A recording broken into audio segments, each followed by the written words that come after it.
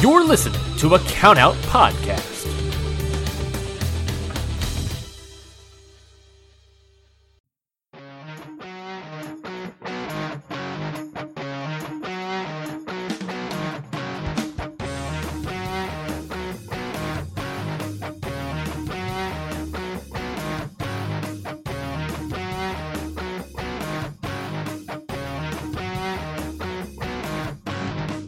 Hello, everybody, and welcome to Ring Post Radio, the only show that keeps on kicking.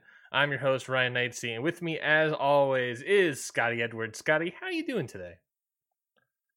Doing wonderful. My mouth hurts. My soul hurts.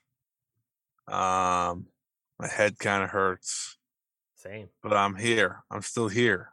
You know, You're still- as Vince McMahon many times said, the show must go on.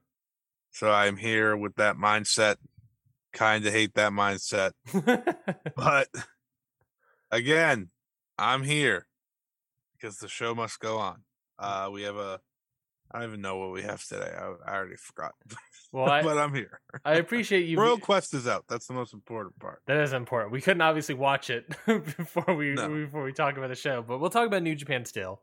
A lot of stuff happening in New Japan as well. But I appreciate you being here, Scotty. Of course, I know it's been a rough weekend for you with your tongue, whatever the hell's that wrong with your tongue. Is there like a name? Is there the name for it or something? You don't want to hear the name. There's a legit name for it. I mean, I call it a canker, which doesn't sound great. No, no, it doesn't. Maybe yeah. I'll make it. Maybe I won't. I think We'll see. I think last week I my intro for the show was that this was the healthiest show known to man. You ended the show with a migraine. That was 2 weeks ago. Ah, I called it the healthiest show known to man because No, it's because I was playing off the idea that I had a migraine last week during the show, so this week I was better. That night I had another migraine. And then yesterday I had a migraine. I've had 3 migraines in 3 weeks. that might be a problem. Yeah, I'm going to the doctor tomorrow. I think it's my cholesterol. I think my cholesterol is high and I need to take medicine, but it's a whole issue with my doctor. But ultimately, And this is Dr. Ryan Knightsey. Yeah, this is Dr. Ryan Knightsey, DMD, The of Ring course. Post Radio. I'm a doctor of dentist, apparently. Yeah, no. So I don't know what the full issue is, but it's like a lot of other symptoms that my fiance and I are all kind of putting together that think, I think it's my cholesterol being super high. We're doing great. We're doing it. We're not falling apart. It is episode 66, so one more 6 and we'll be officially dead, maybe. 3 more. Listen. We only need 3 more episodes, and we can end it. We'll go out on top, or power bottom. Anyways, that one got Scotty. Thank you, everybody, for joining us for this show today. We got a lot of stuff to talk about. We're going to talk about New Japan's Declaration of Power. A pretty great show, I would say. A pretty solid show from New Japan. Felt like a reset. A lot of stuff was happening on the show up and down the card. So very important show to talk about there. There was also AAA's Triple Mania XXX in Mexico City. The third of 3 Triple Manias this year. The last one we revealed someone under a mask, someone lost their hair in an ambulance, and there was a match of the year contender. Can you believe it? We'll preview NXT Halloween Havoc. That's happening this upcoming Saturday on the Peacock Network, I guess.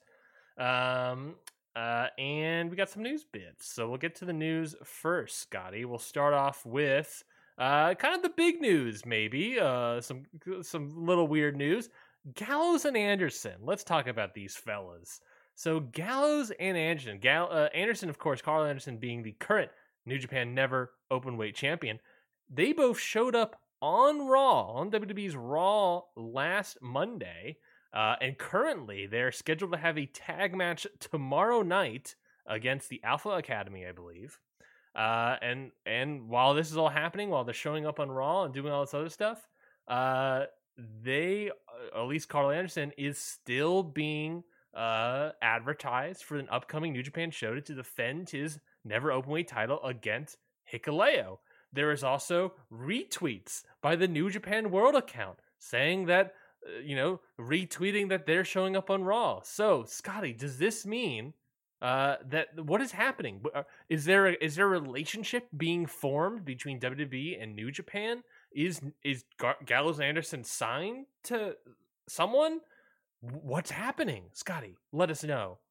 Time for me to throw that curveball. This is New Japan's response to AEW working with Noah, DDT, and TJPW. They finally found their answer. In all seriousness, I just think Gallows and Anderson were going back. They wanted to go back. They're not on really most of New Japan's shows. They're on one every few months. So I think it's fine. I mean, they're going to wrap up with New Japan however way they do, hopefully with him losing the never openweight title, and we'll be on our way. But it would be kind of cool if they struck a deal where it's like, yeah, we'll give you them early if you give us Nakamura for Wrestle Kingdom for like a one night only type thing. Mm-hmm. Like those would be the cool things that work. I don't expect that to happen because of who we're dealing with here, but it was cool to see them show up, even if I don't really care for them, just because of that New Japan aspect. It's, I don't know. I think way too many people care about the Good Brothers this week. Let's just say that. Yeah, I am like, look, it's the Good Brothers. Who cares? They haven't been putting the greatest of effort into Impact. Carl Anderson had some good stuff in New Japan, but that Tanahashi match was weak. Gallows was just having bouts with Yano. Do you think Luke Gallows has ever had a good match? Well, I mean, no. You already answered. But let's talk about, what do you think is Luke Gallows' best match? Oh, jeez, I don't want to play the Bray Wyatt game today. Now are we talking just Luke Gallows or tag team?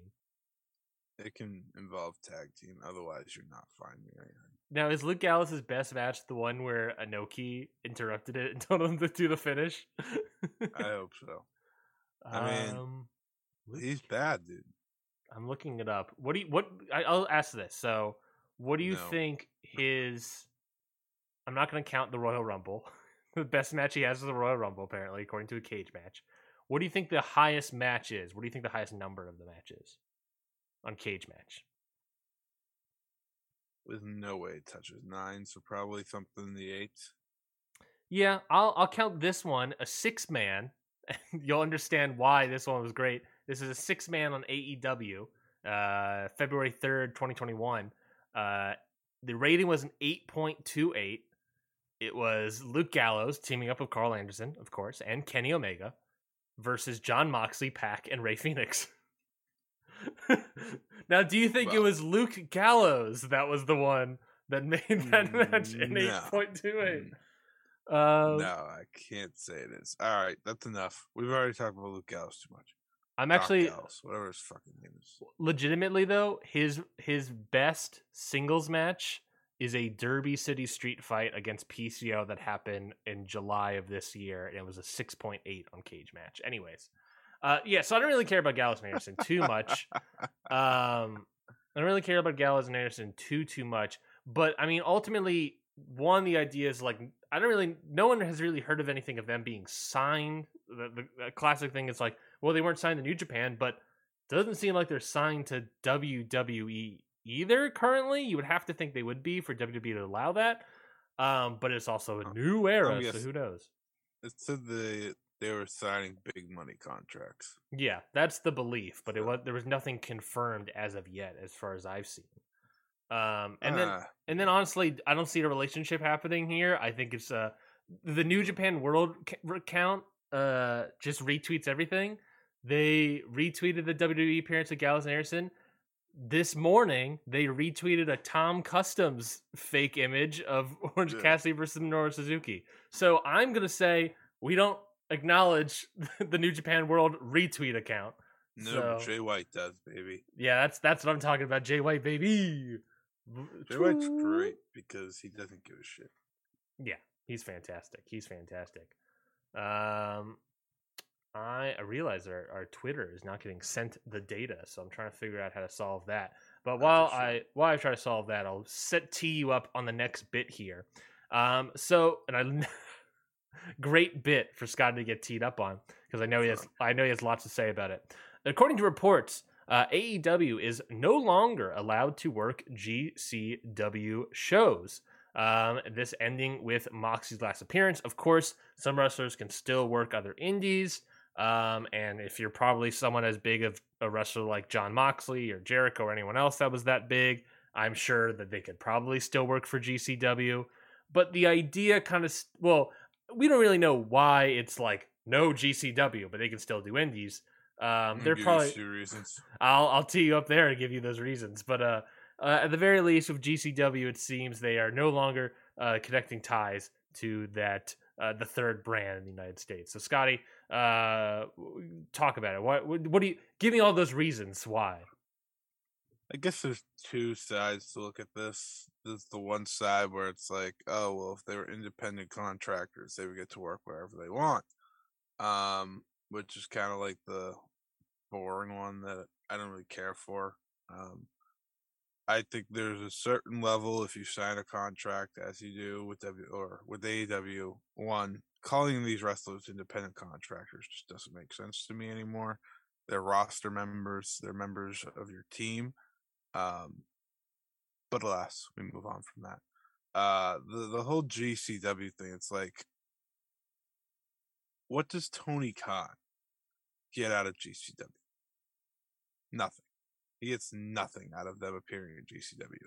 It is nothing that works in that relationship that benefits him, right? You work with AAA, you get AAA wrestlers.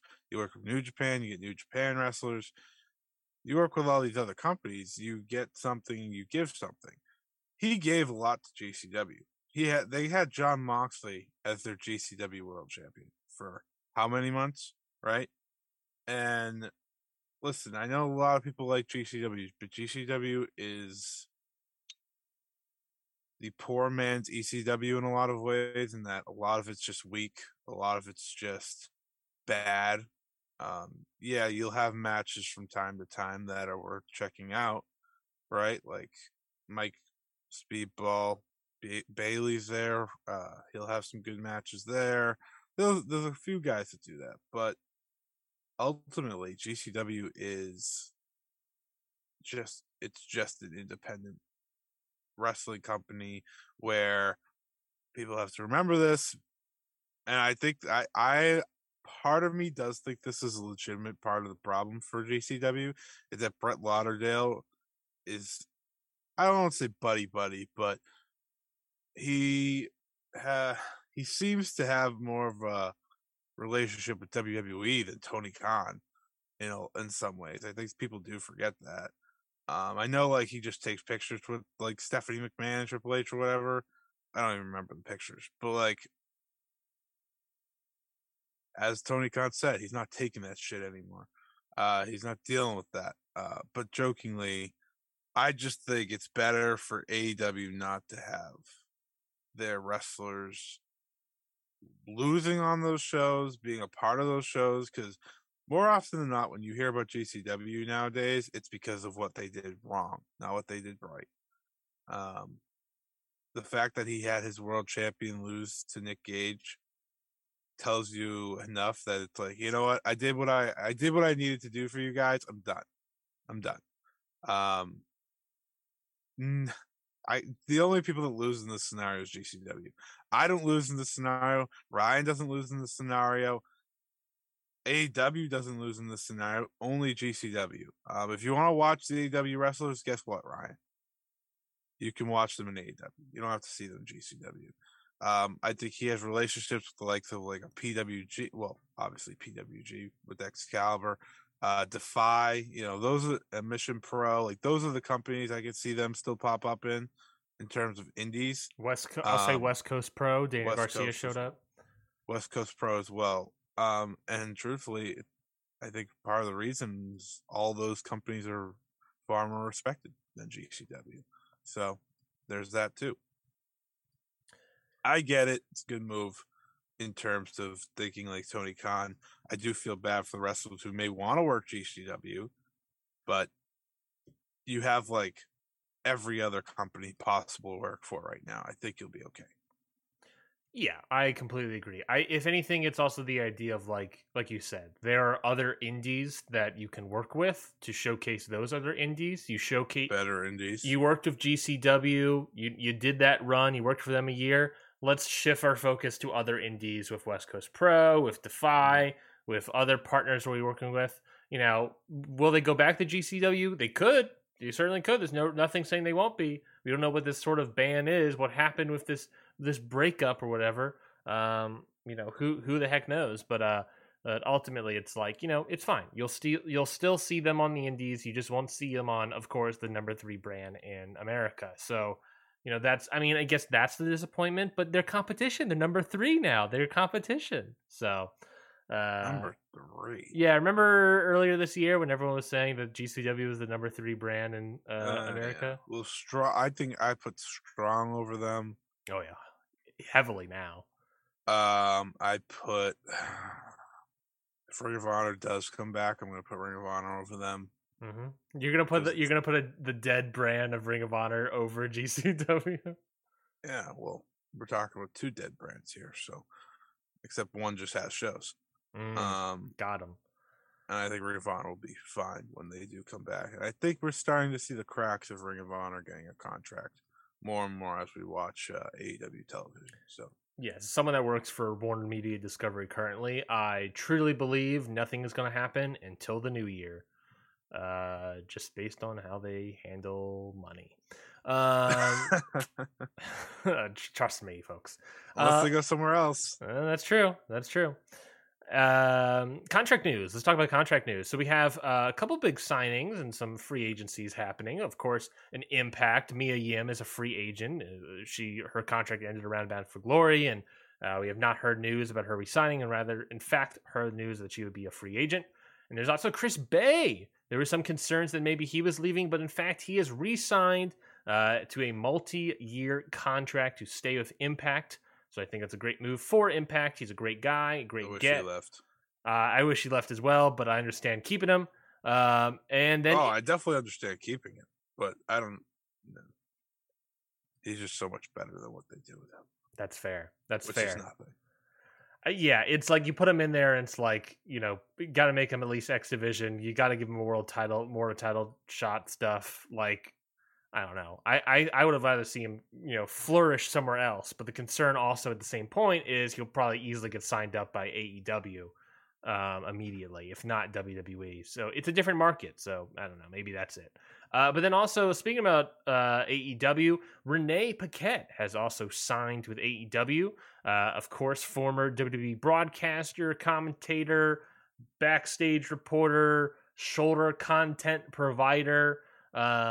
Has signed with AEW, and on the same day, I think it was, that a Warner Media executive saying, yeah, we're trying to develop more shoulder content with AEW, and then we announced Renee Paquette signing with AEW. I have a feeling I know where this is all going. Scotty, how do you feel about these signings, these free agencies, and the like? I can't believe that the best women's signing of the year for AEW isn't a wrestler, but here we are. Yes, that is both a shot at Saraya. Yes, that is also a shot at whoever else. I don't know who else they signed. I just had Saraya in my head, so that's why I said it. I think it's a brilliant move, a move that makes sense. I think she's the best at what she does. I think you felt that instantly when she just showed up the other night. It's hard to add to a wrestling broadcast as a backstage correspondent, an interviewer. You got to be the best of the best, and I think she is. I think she is that. Now Tony Schiavone doesn't have to run around, so that's good for him. Happy for him. He can stay at the desk. And I think whatever they do more with, they will do more with her. It'll be good. It'll be good. It's something I look forward to. And now they have all of WWE backstage signed. So congratulations. Yeah, I feel like you do a sort of AEW backstage now. Yeah. That's easy the joke, but why I not? actually liked that show. I know like people made fun of it because no one watched it because it was on FS1 at like 10 p.m. But it was actually a pretty good show. Who do you think will be the Ryan Satin of the FS1? Who would be the Ryan Satin of the AEW backstage shoulder content?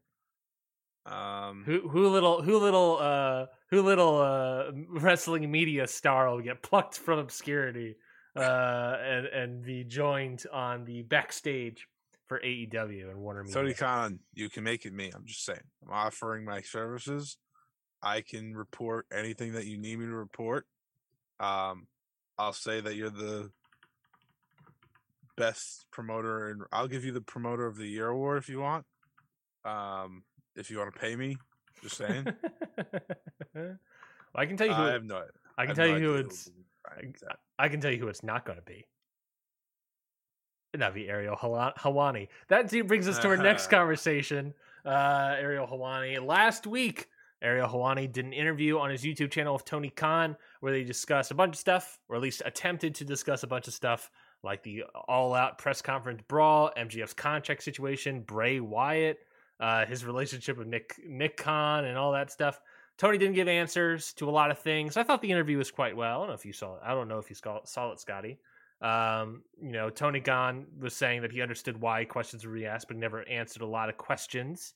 But I thought overall the interview was pretty good. I enjoyed the interview. There's so many of them now. It's just like he does. They're almost all the same. He does. Tony does a lot of the same interviews.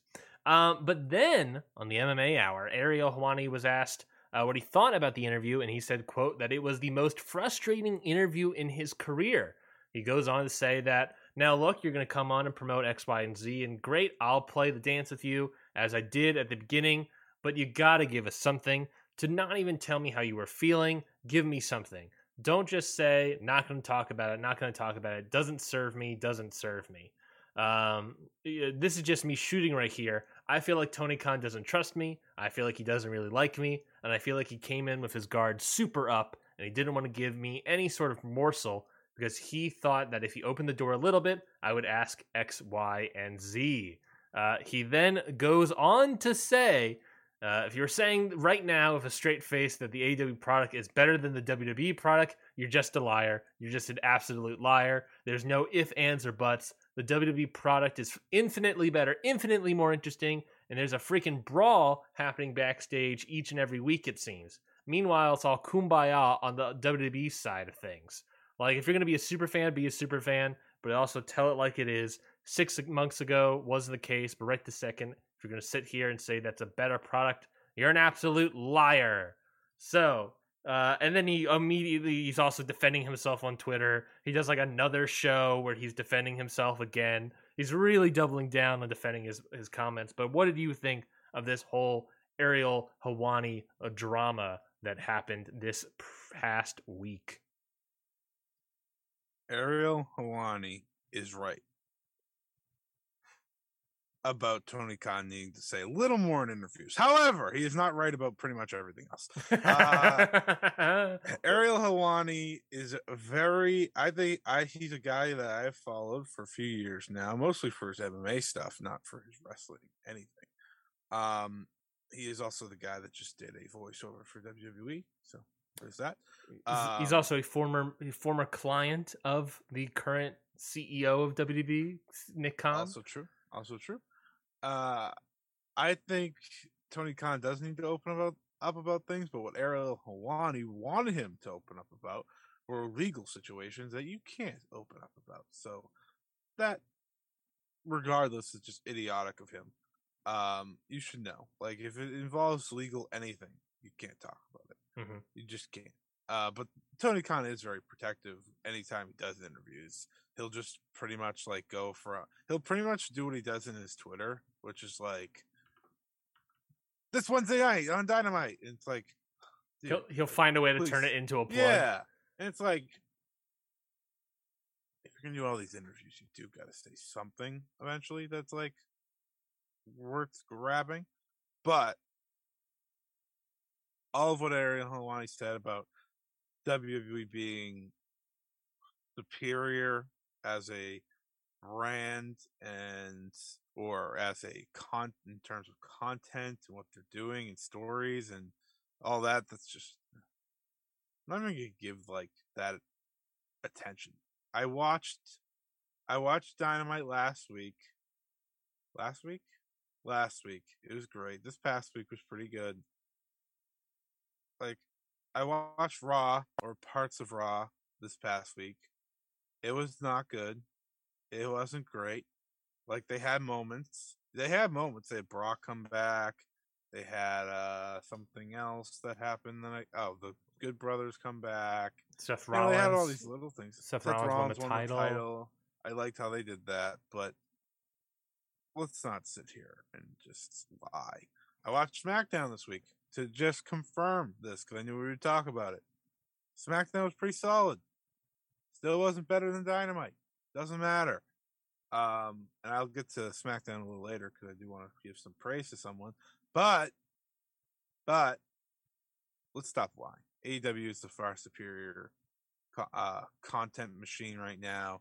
Just because I think, the story or whatever of Walter and his Intercontinental Championship might be my favorite in terms of U.S. wrestling right now. That's only because they ruined the Ring of Jericho storyline a little for me this past week. Not ruined, but they changed it to a point where I fell out of it a little. They zagged while you wanted to zag. Yeah, which you kind of expected, but it's like you could have just kept going the way that you never really thought because you did the wrestling thing instead of like the natural thing. Yeah. That doesn't mean WWE's better. That was my whole point. Like just because I enjoy the Walter stuff doesn't mean I'm gonna sit here and say WWE's better. It's not. It's not even close. Yeah, I mean, you listen to our Extreme Rules review from last week. You and I, especially me, buried a lot of the stuff happening, and I obviously, I'm not a big MMA guy. I haven't been like following Ariel Helwani. I know he obviously has big gripes with the UFC and Dana White and all this stuff, but Brock Lesnar. So it's Brock Lesnar. I get the impression that like the guy definitely speaks in absolutes. And like, if this group of people believe this, then this must be true. And that certainly is an idea, but like, saying things like, oh, everyone's buzzing about how great WWE is right now, but if you think that's not true, then you're a liar. You're an absolute liar. Oh, the Attitude Era was the best era in wrestling history, and then Tony Khan's like, I like the 80s. Like, I don't like the Attitude Era. I was okay. I was more into the 80s. And Ariel Helwani being like, huh? Like, he very much, I'm getting the impression that this man very much speaks like, he goes with, I don't know, whoever's maybe paying him, goes with whoever's telling him, allegedly. I might too, to be fair. That's true. Everyone wants to pay me. That's true. If we have to start shilling products over here, give us a call, GCW, and we're open for business. I will shill the shit out of Raquel Rodriguez if you need me to. Just saying. I will go on here and say the Hammerstein show was the best show ever if GCW cut me a check.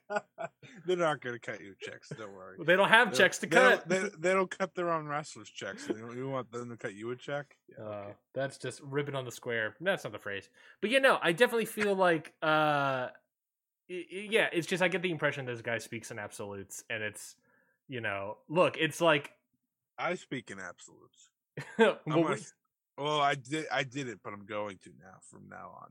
I'm gonna be the Ariel Helwani of Ring Post Radio. I love to see it. We'll get traction, I guess. So we'll get MMA. We'll get to interview Triple H. Now, did you Call see me Scott E. Helwani?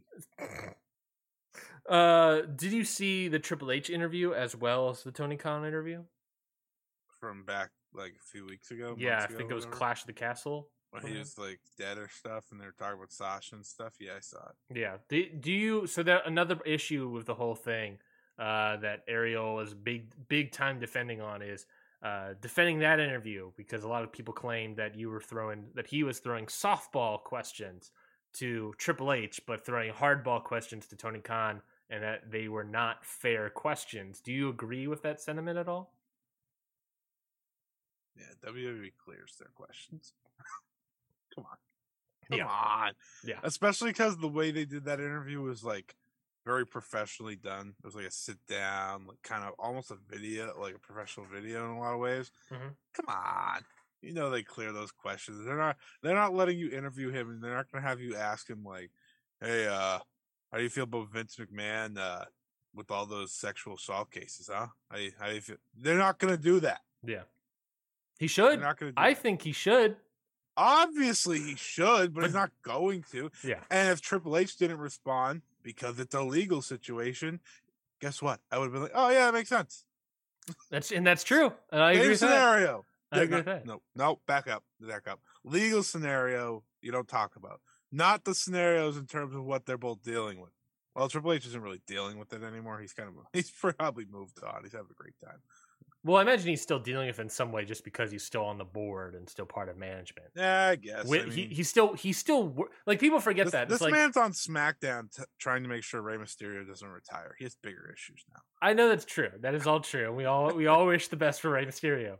But like, another thing that people forget is that like Vince still is in charge of the company. Like, he still has the controlling power. He still has voting power.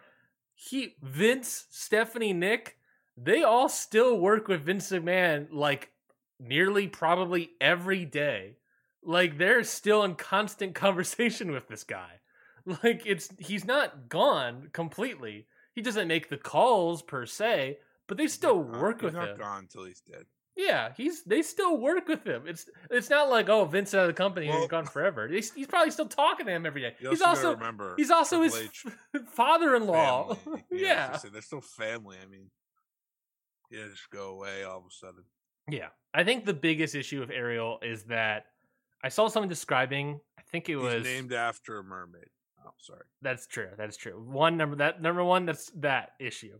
Number two, I believe it was like, I forget who it was on Twitter that said it, and I want to shout them out. But Trevor Dame.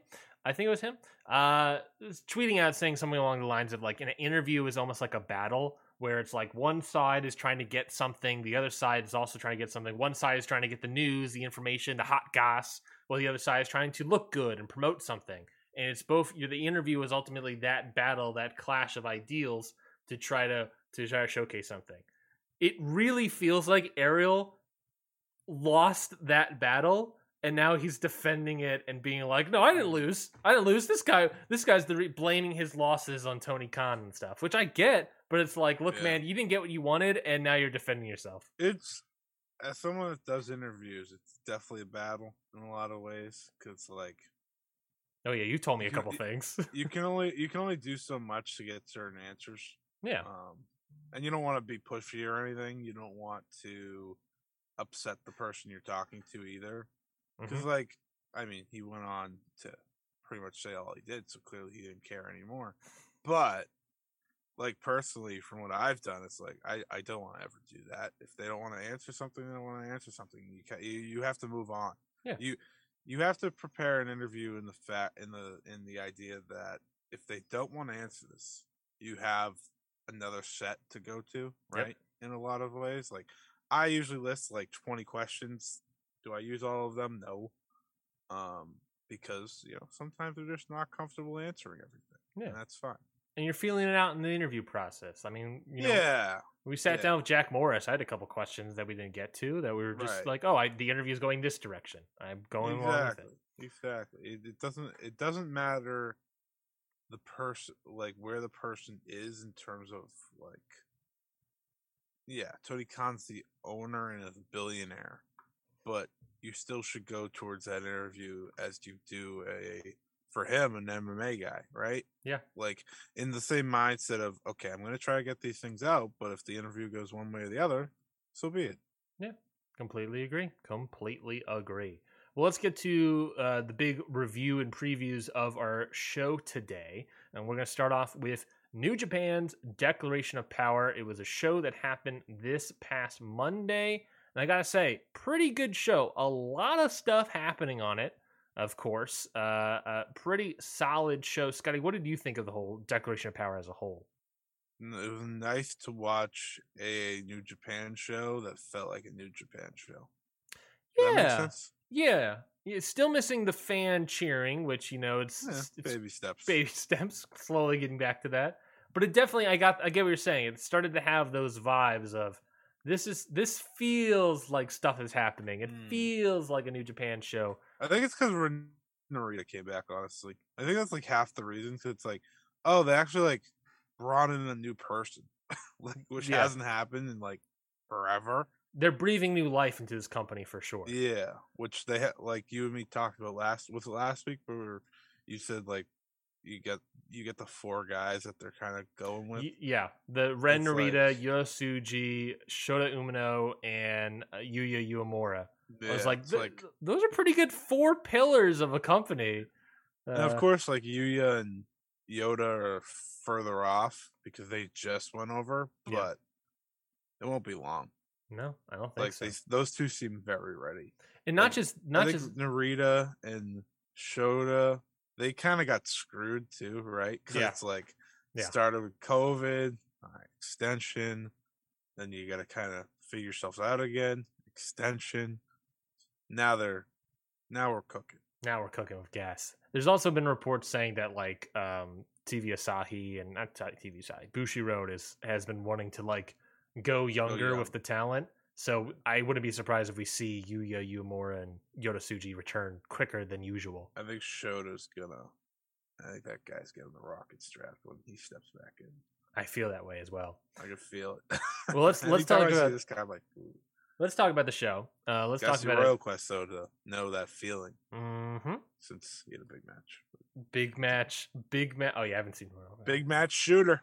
But not, and also big match Yoda, right? There was Yota Tsuji also had Ishii, right? Yeah. I actually can't wait to see that. I'm actually I'm probably after the show I'm going to be watching Royal Quest.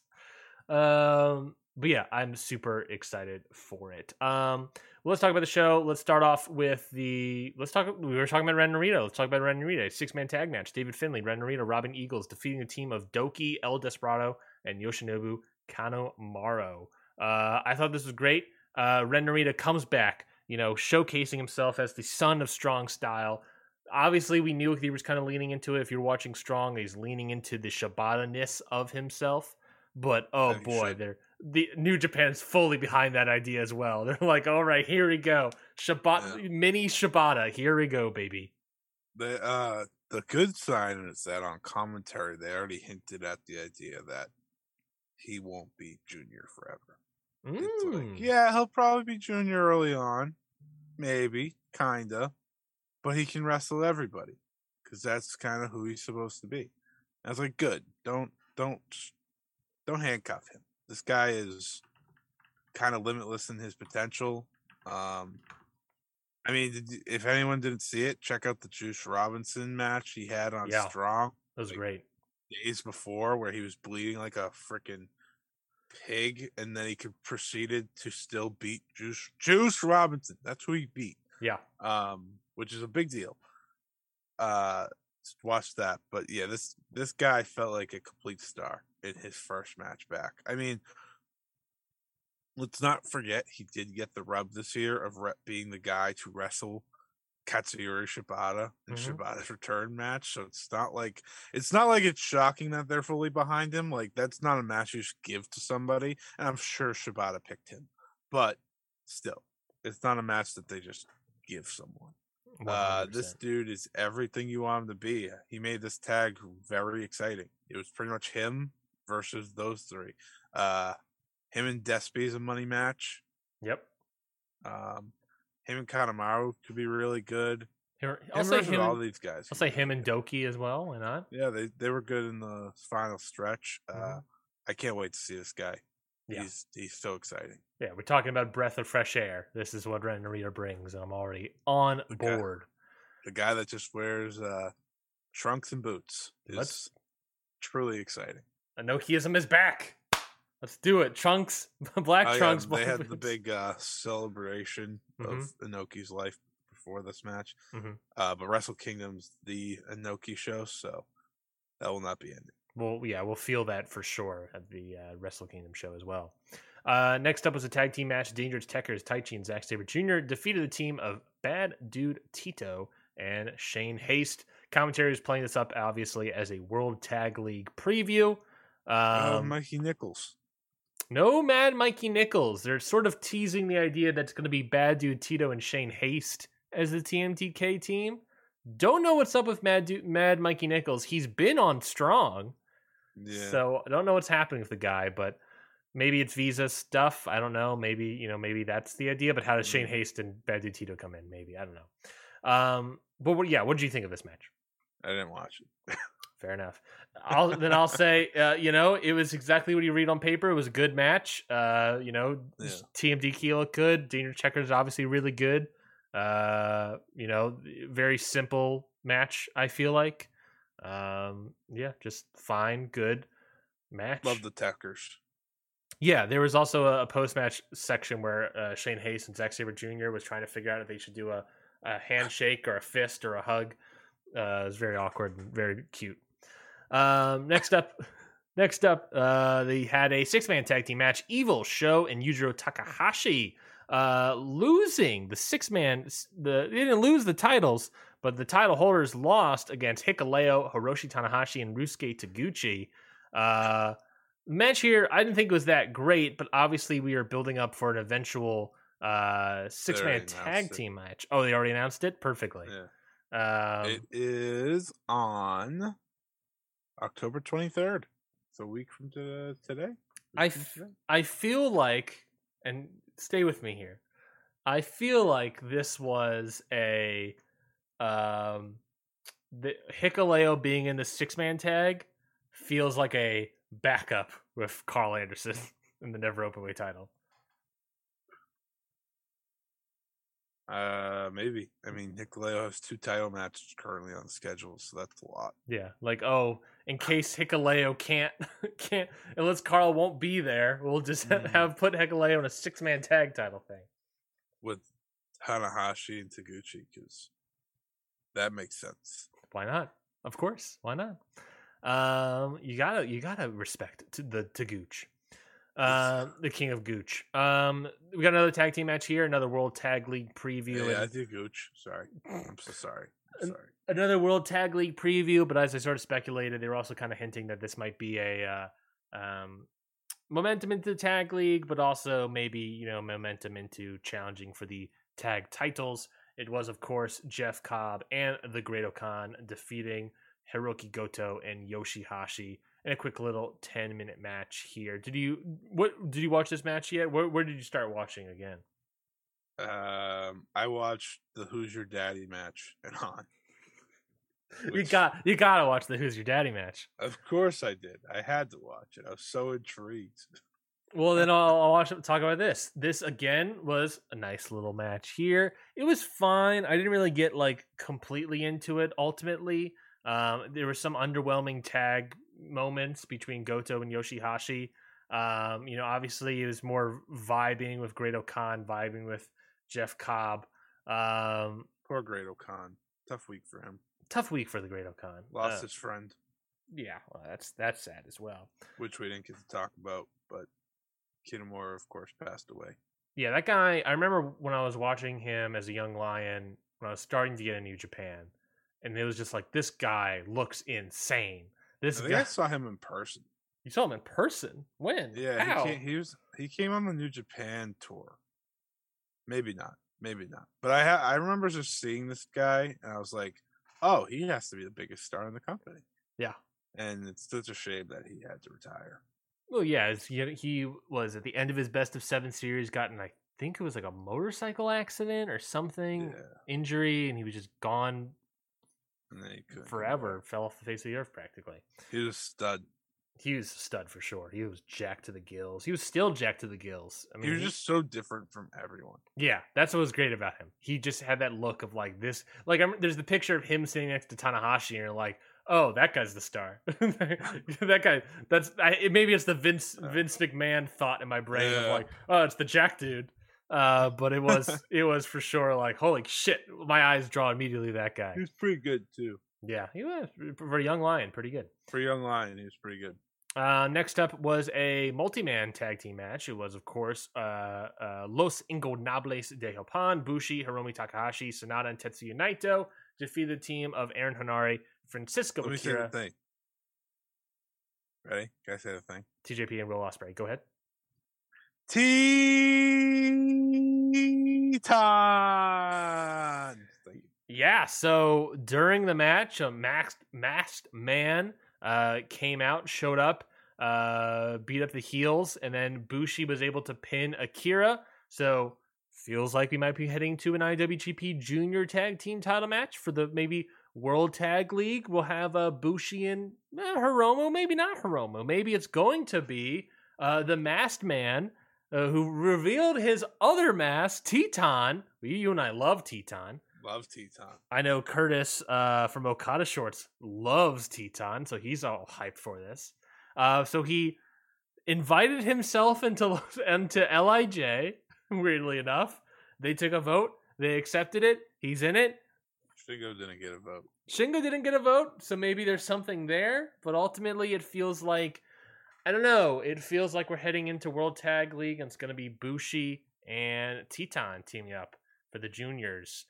Does leave Hiromu out of there, so I don't know what's happening. They probably there. want to give him time off. Truthfully, like he had so many injuries over the past couple of years. They're like, you know what? Just don't wrestle. Well, it's almost like, well, I guess you could do actually two tag teams. You could do. He could be heavyweight. Yeah, you could do. Ooh, Naito. Him and Shingo. I was Hiromu and Shingo. They've done Naito and Sonata. That's why I'm just guessing. I was gonna say Naito and Hiromu, and then Sonata. Well, that would be Shingo. great. I'm just assuming. Listen, no, I want Hiromu with Shingo, and here's why.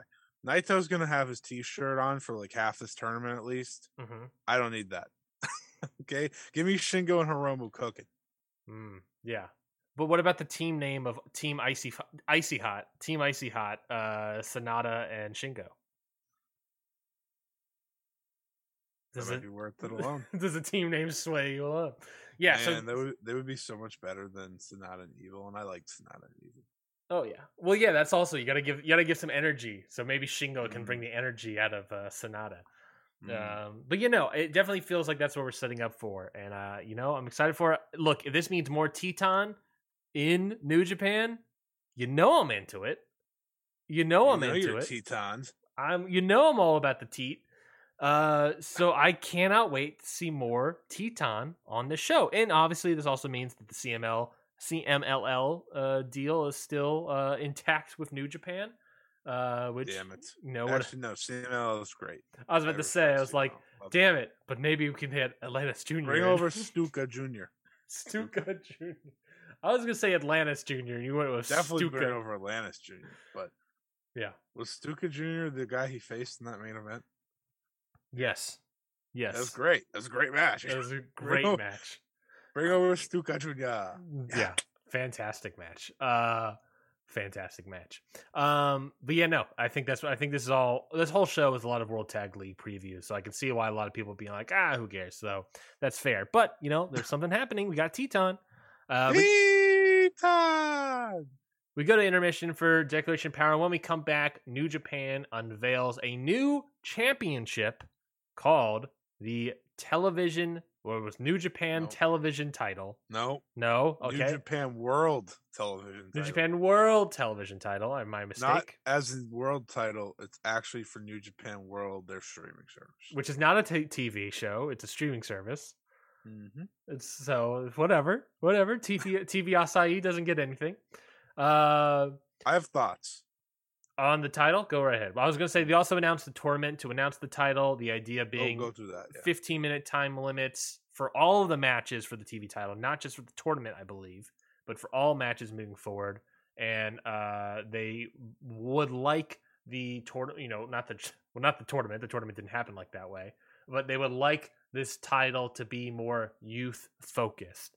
So hopefully, to me, that means it will be, despite the olds going to the tournament. I think it still will be a U-focused title. So I think that's the idea. But go ahead. What were your thoughts on the title? They want it to be a young focused title, so we put Yoshinobu Kanemaru, Tomohiro Ishii, Hiroki Goto, Kenta, the whole list. We put them all in there. Yeah. In all seriousness, besides the title looking as it does, which I don't care enough. Mm-hmm. I don't care enough because it's just such a nothing title. Yeah. I remember when it's a great idea. I remember when they announced the IWGP US title and everyone hated it. I hated the design of it. Thing of beauty. Yeah. That being said, I don't think the IWGP World TV title is going to have that effect on me in 5 months. Mm-hmm. I don't think it's like awful. I think if the plate was different, I'd like it better. You don't like just as like New Japan World. you don't like the TV box as the plate? No, but I get what they're going for, I guess. What I do like is the idea of it. I think it's great. I said high speed wrestling influences the world once again, and I think this is going to be the closest thing New Japan gets to that. But it's going to challenge a lot of wrestlers to be creative in 15 minutes, something that, truthfully, I don't know if we get to see in New Japan nearly enough. It sounds like also based on already the first 6 matches happening. It's already starting. I'm hearing praise about Sonata. I'm hearing praise about all these other guys. Yeah, it's going to make these guys do something that they don't do. I've watched the first 2 matches. Sabre Jr. and Alex Zane had a really solid match. David Finlay and Kanemaru had a solid match. So, yeah, it's been a good start. It's a great idea. It's a great addition to your cards moving forward. Mm-hmm. So think about this now. On their biggest cards of the year, so Wrestle Kingdom, Dominion, you've now added a 15-minute TV title match. Yep. And an IWGP Women's title match. You've really... Yeah, I didn't think about that. You've really raised up, I think, the New Japan major shows to avoid a lot of those undercards that make, like... that, at least for me personally, I usually can skip half the cards. Now, we're getting to a point where that might not be the case. And that's exciting. And not just that, but along with this title bout is that they said that this title will be also more frequently defended across these like tour shows. These, these shows that just are filtered with multi-man, 6-man, and tag matches are now going to be having TV title defenses on it as well. Maybe IWGP Women's will also be in there. So now they have something that can, get people watching in Japan. Those matches, I believe, also the TV titles will also be free on New Japan World. So you got content for New Japan World that's free and to entice new subscribers. You have short, quick matches that obviously people like. It worked in Stardom. That was the biggest compliment people had. Well, one of the biggest compliments beyond just great matches in the 5-star was shortening that time limit to 15 minutes. People loved it. You have a way to sell more tickets possibly on your shows, on your normal shows that aren't big shows, in these smaller towns and whatnot. These smaller towns, I don't know if the ticket market was doing too bad or anything, but you have something. Still New Japan. Still New Japan. You have something that can sell tickets, probably. But you could toss it on these Battle Autumn shows. Exactly. This Battle Autumn tour, I probably wasn't going to watch a single second of it. And guess what? Now there's 6 matches I want to watch, and there are more coming down the pipeline. So let's talk about that tournament real quick. So obviously a tournament was announced, 16-man tournament to host the inaugural New Japan World title. 6 of the matches have already taken place, so we'll talk about those in a second. But we didn't watch all the matches yet, but we'll get to that. But we also have a bunch of people. So we had David Finlay over Yoshinobu Kanemaru, Zack Sabre Jr. versus Alex Zane. So next up, it's going to be Finlay versus Alex Zane. We have Yoshihashi over. No, what? Alex Zane did not win. Sorry, yes, Finlay versus Zack Sabre Jr. I'm wrong immediately. Did not win. I love he's brought him to the tour and then immediately loses. David Finlay versus Zack Sabre Jr. We have Yoshihashi over Jeff Cobb, and then Evil over Aaron Hanari. So it's going to be Yoshihashi. Oh, Ryan's going to rematch Hashi versus Evil. They have history. They're actually They not have history and they have great chemistry. They have great chemistry, so I'm excited for it. Evil versus Yoshihashi. And then today there was Sonata versus Taichi, or Sonata over Taichi, and then Kenta over Hiroki Goto. So that means we're going to get Sonata versus Kento down the line. And then the other matches that I believe will happening tomorrow will be Ren Narita versus Tomohiro Ishii. That happened for like a week. You're right. It's not happening until 10/26. Can't even read, Ryan. Ren Narita versus Tomohiro Ishii. That's a big old circle for me. Ryan's never read anything. I've never read anything. Just keep that series. I'm not currently reading anything now. This is all from memory. And then we had Great-O-Khan facing Toru Yano. So we'll start there, Scotty, to do a tournament breakdown a little bit. Yeah. Ren Narita, Ishii, Great-O-Khan versus Toru Yano. Who are you feeling? I think you gotta go Ren Narita and Okan. You gotta get the old guys out. I agree. I think Ren Narita is the current favorite, and I think him getting a win over Ishii will be huge win.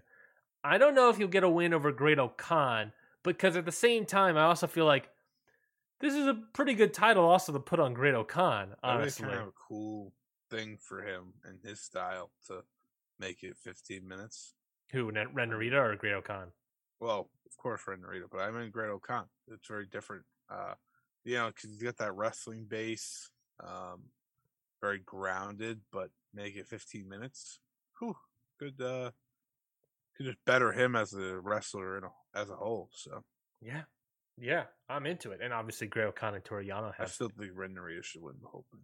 Yeah, we'll see where we get to that, I guess. Great-O-Khan and Yano obviously has history, so we're both feeling Okan and Ren Narita. I could see a reality where Ren Narita loses just because he's just returned from excursion. Yeah. It'd be a big push for somebody to get a win over Ishii. He's old and all that stuff, but, it is Ishii still. I got a good point. I got a good question for you. Yeah. If you have Ren Narita beat Tomohiro Ishii and Great-O-Khan right off the rip. Yeah. How can you put him in the junior division?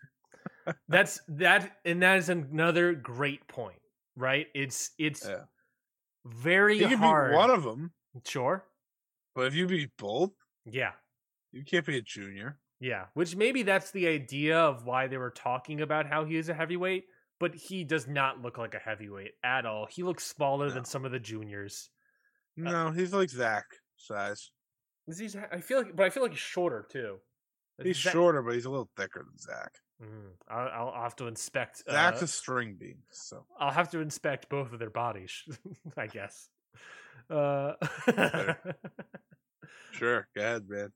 Do your thing. Enjoy. I will. Let's move on. The other that's still on that same side of the bracket, we have, of course, Ren Narita and Great-O-Khan that we're suspecting, but then we also have Sonata versus Kenta. Sonata versus Kento. A lot of praise being shown to Sonata for the 15 minutes. Goddamn time, baby. I feel like maybe we found something that will work with Sonata. Listen, no, Ryan, you shut it over there. You shush for a second. Sonata is a good wrestler. It's just he shouldn't be doing, like, he needs to be pushed to a limit where he's just going. Because when he's going, he's awesome. Yeah. When he's not, his style doesn't make sense for it. It just doesn't, right? He's a former X Division wrestler, for God's sakes. Yeah. All right? Like, that's what he was at one time. That's true. That's his best role.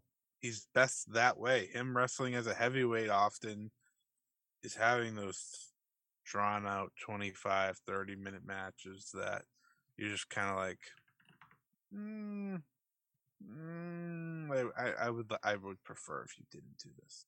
I think he's a great wrestler who can use this, like you said, as an advantage. Maybe kick him into a gear where he's almost always like this, which will never happen, but it's nice to dream. Yeah, I completely agree. I'm just looking real quickly. Okay, no, Azube has not been announced for his Star crossover yet. I was just wondering. I was like, we could do it. Sorry, Kid has. But I was thinking, I was like, ooh, Sonata and Azube as a team versus somebody.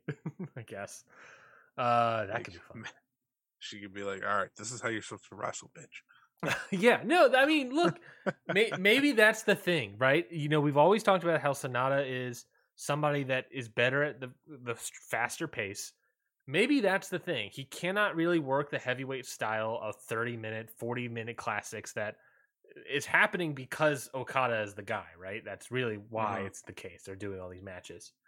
And Tanahashi's also the guy, but Tanahashi's a little different. Yeah, Tanahashi's a little different. He also did a little bit shorter matches, but Okada is definitely the one that made the 30, 45-minute classic a popular thing. So that's what they went with, and I understand why. Maybe that's the thing, is Sonata just needs to be the Azame of New Japan, right? I mean, I think that's just the idea. Bad role. And that's not a bad role. That's what he could use. So we'll see. Sonata over Kenta, is that what we're feeling? Yeah, he's a younger one. There we go. We'll go with the youth. That's how my analysis is working this time. Ren Narita versus Great-O-Khan. Do we feel like Ren Narita is going to beat Ishii and Great-O-Khan? I think he should. I don't think he will. I don't think he will, but I think he should. So I'm gonna go with my heart instead of my gut. Okay, I'm going with the gut. So I'm going to say it's my opinion. It will be Sonata versus Great-O-Khan. Go with the gut too much. You watch NWA because of that. I haven't watched NWA in months. don't say that against me. You watch Impact though. Yeah, that is true. And Impact's running Bobby Fish and Bully Ray. This is fact. In world title matches. Yeah, I know. I'm not. Well, Impact and me are currently on a break. To be fair. We were on a break. Sonata. I'm saying Sonata versus Great-O-Khan. You're saying Sonata versus Ren Narita. Now, do you have Ren Narita beating Ishii, Great-O-Khan, and now Sonata?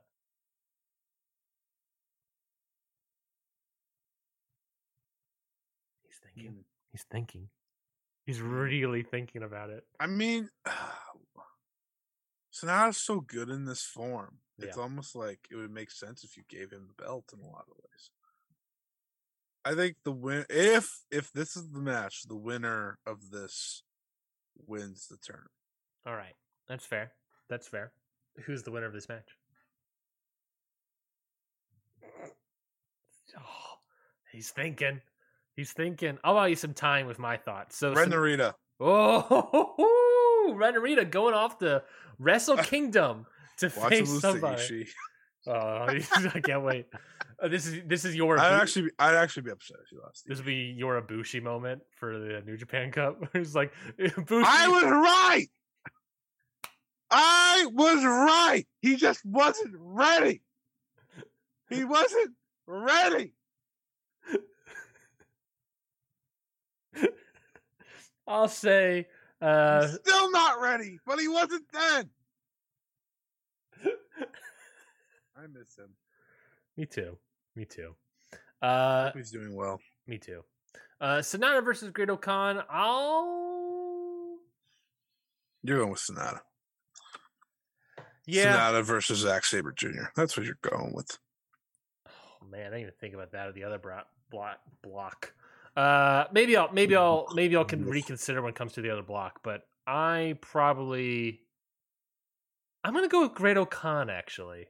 I'm gonna mix it up and go for and maybe Sonata. I could see them give it to Great-O-Khan now after his friend passed away. I could see that. There's also the idea of Sonata in the U.S. title picture that I feel like there needs to be some sort of resolve. Nope. There was. Ospreay beat his ass. That's true. That is true. Beat his ass pretty well. Speaking of which, who's going to face Ospreay? Naito. That's like at the end of this tour. I mean know. at Wrestle Kingdom. Oh, that's a good point. Master Wato, is he available? No. No, he's not actually. He has a match at Wrestle Kingdom already.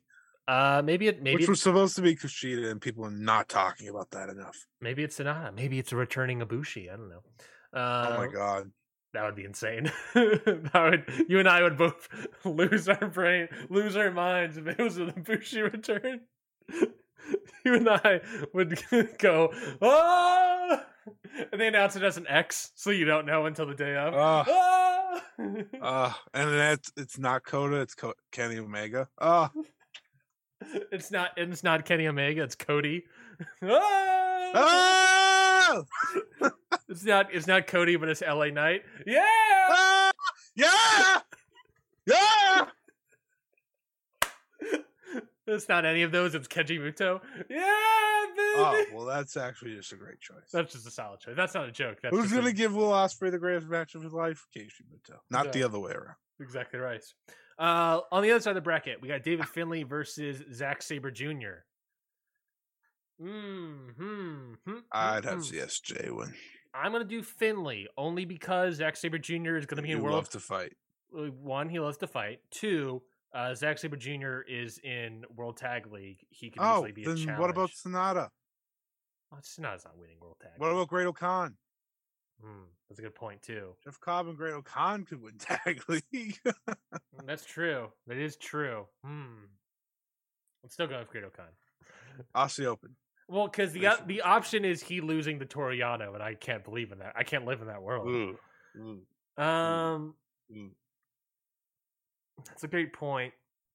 I'm still gonna go. I with mean, Finlay. you gave the point. I just went off of it. That's and fair. Gave you all the other options.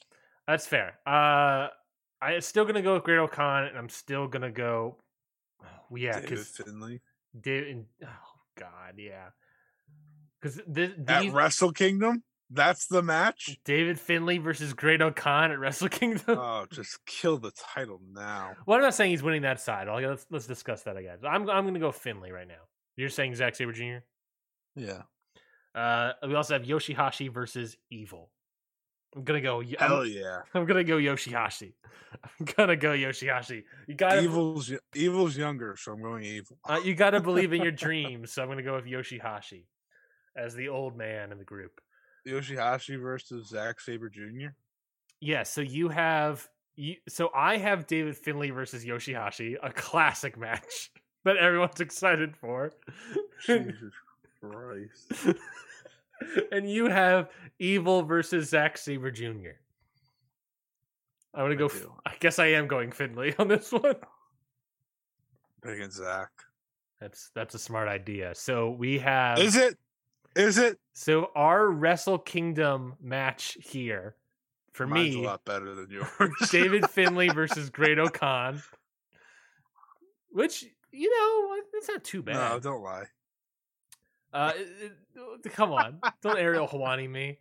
And then you have. I said I'm talking in absolute the rest of this time. That's true. You have Zack Sabre Jr. versus, I believe it was Ren Narita.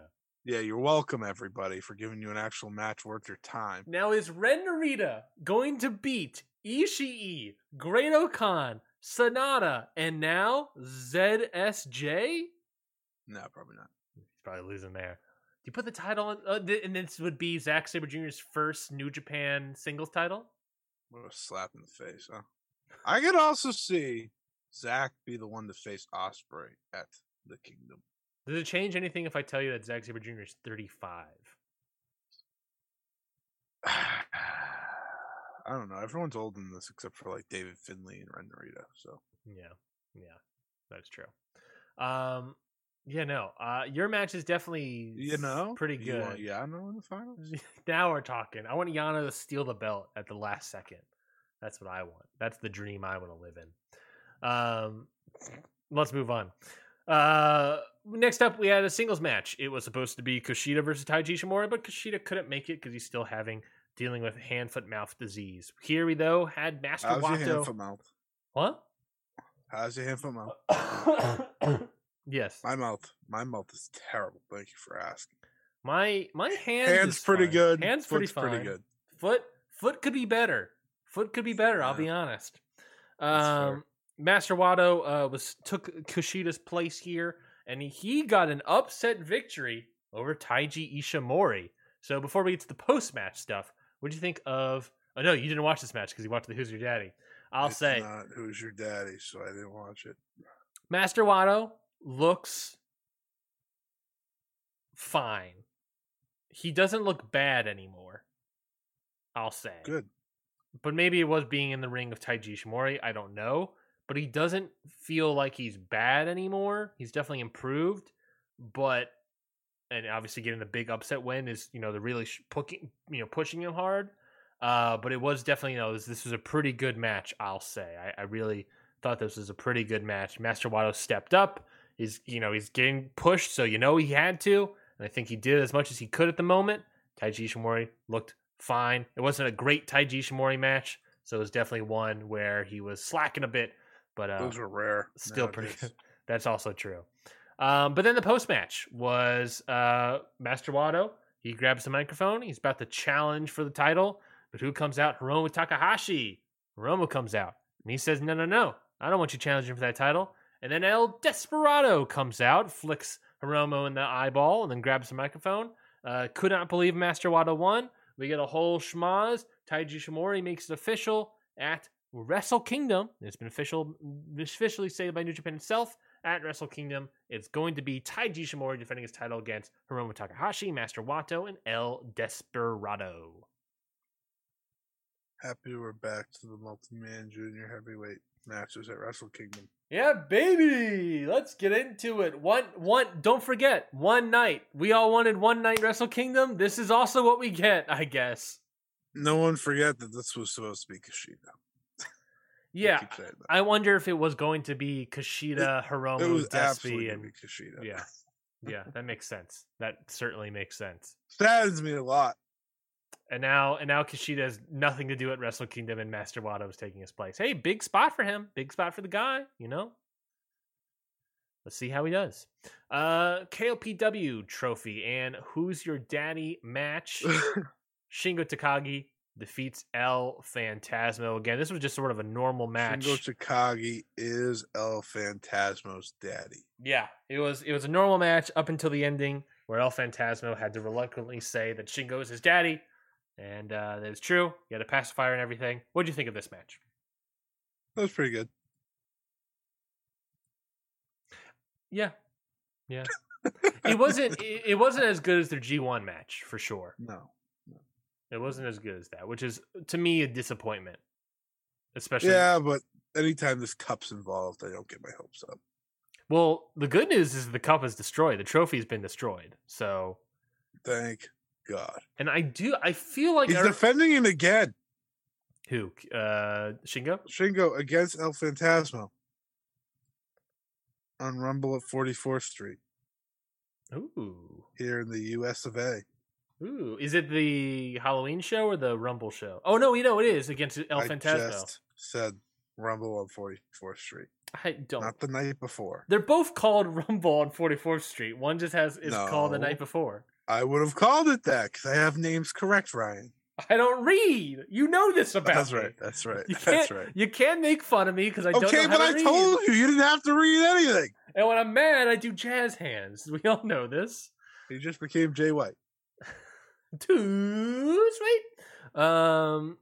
Anyways, I thought this match was fine as well. I thought it was pretty good. It just, to me, wasn't as good as the G1 match.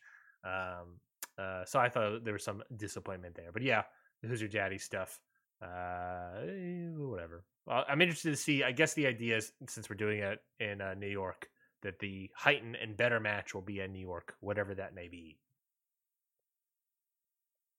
Maybe it'll be like Who's Your Baby match. Anyways, we'll do a Who's Your Daddy match, but do it like an I Quit match, where they say, Who's your daddy? Who's your daddy? Singles match. Kazuchika Okada defeated Jonah. Real throwback to yesteryear here. As obviously everyone has already talked about. But what did you think about this special singles match? Oh, I thought this was excellent. Jonah has been hit or miss for me in New Japan, but when he goes against Okada, shocking. I know, shocking. He's excellent. He's great as that big time heel who kind of throws Okada around. And Okada's so good at wrestling these bigger guys. He doesn't get to do it nearly enough because they just don't have them. But man, he is so good at being that baby face and working himself back and fighting back. And it was absolutely fantastic stuff. I loved every bit of it. I thought it was the best match on the night.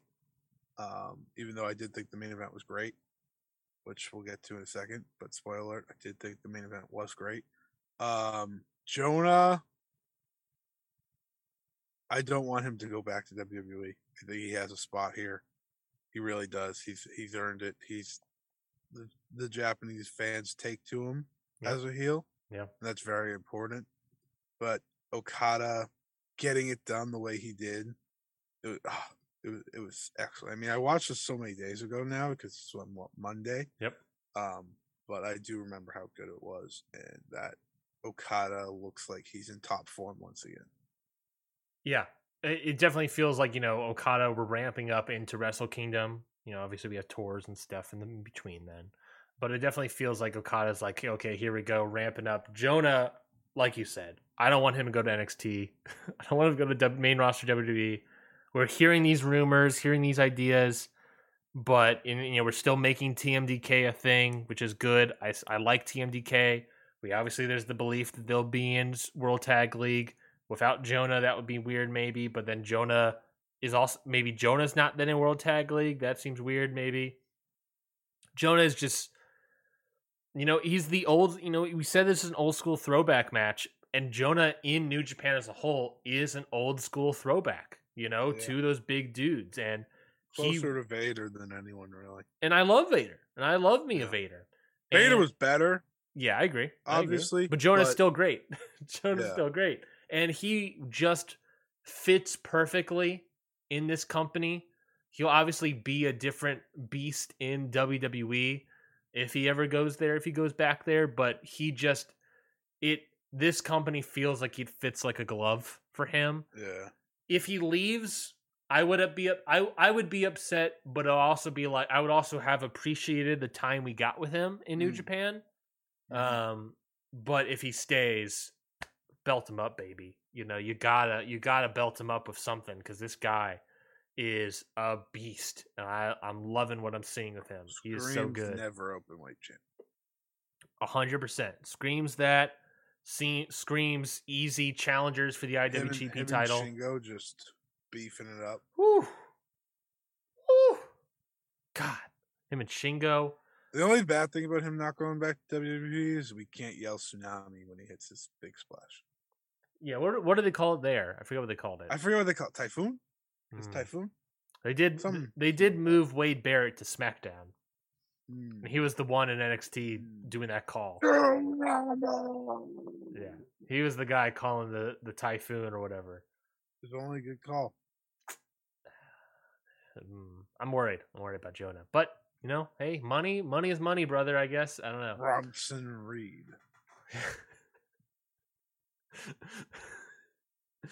Bronson Reed. Jonah is such a better name, though. It's just Jonah. So simple. But this match was great. Name. That is also his name. That's also true. This match is great. I thought this match was fantastic. For me, this is the match of the show easily. Yeah. Main event, IWGP World Heavyweight Title match. Jay White defeated Tama Tonga in a 31 minutes and 7 seconds. I felt this match was very long, but Well, it was long. It was very long, yeah. Tama Tonga's got that connection with the audience. I never thought he was going to win, obviously, and he's got the connection with the audience. They're super behind him. There was that one spot where it was like they really sold it. But obviously it didn't, it wasn't fruition for Tama Tonga. So I thought this was, albeit the length, I thought this was a pretty good match. I really enjoyed it. What did you think? I thought it's my favorite Tama Tonga singles match. I don't necessarily love all of them to begin with, but this one really fed off that connection with the crowd. It fed off what he's really been able to create as the lone wolf kind of thing, right? With Tangaloa out, he's had no other choice but to be this guy. Yeah. And it actually made me upset that they didn't keep the never open weight on him, because I think there was still potential with that.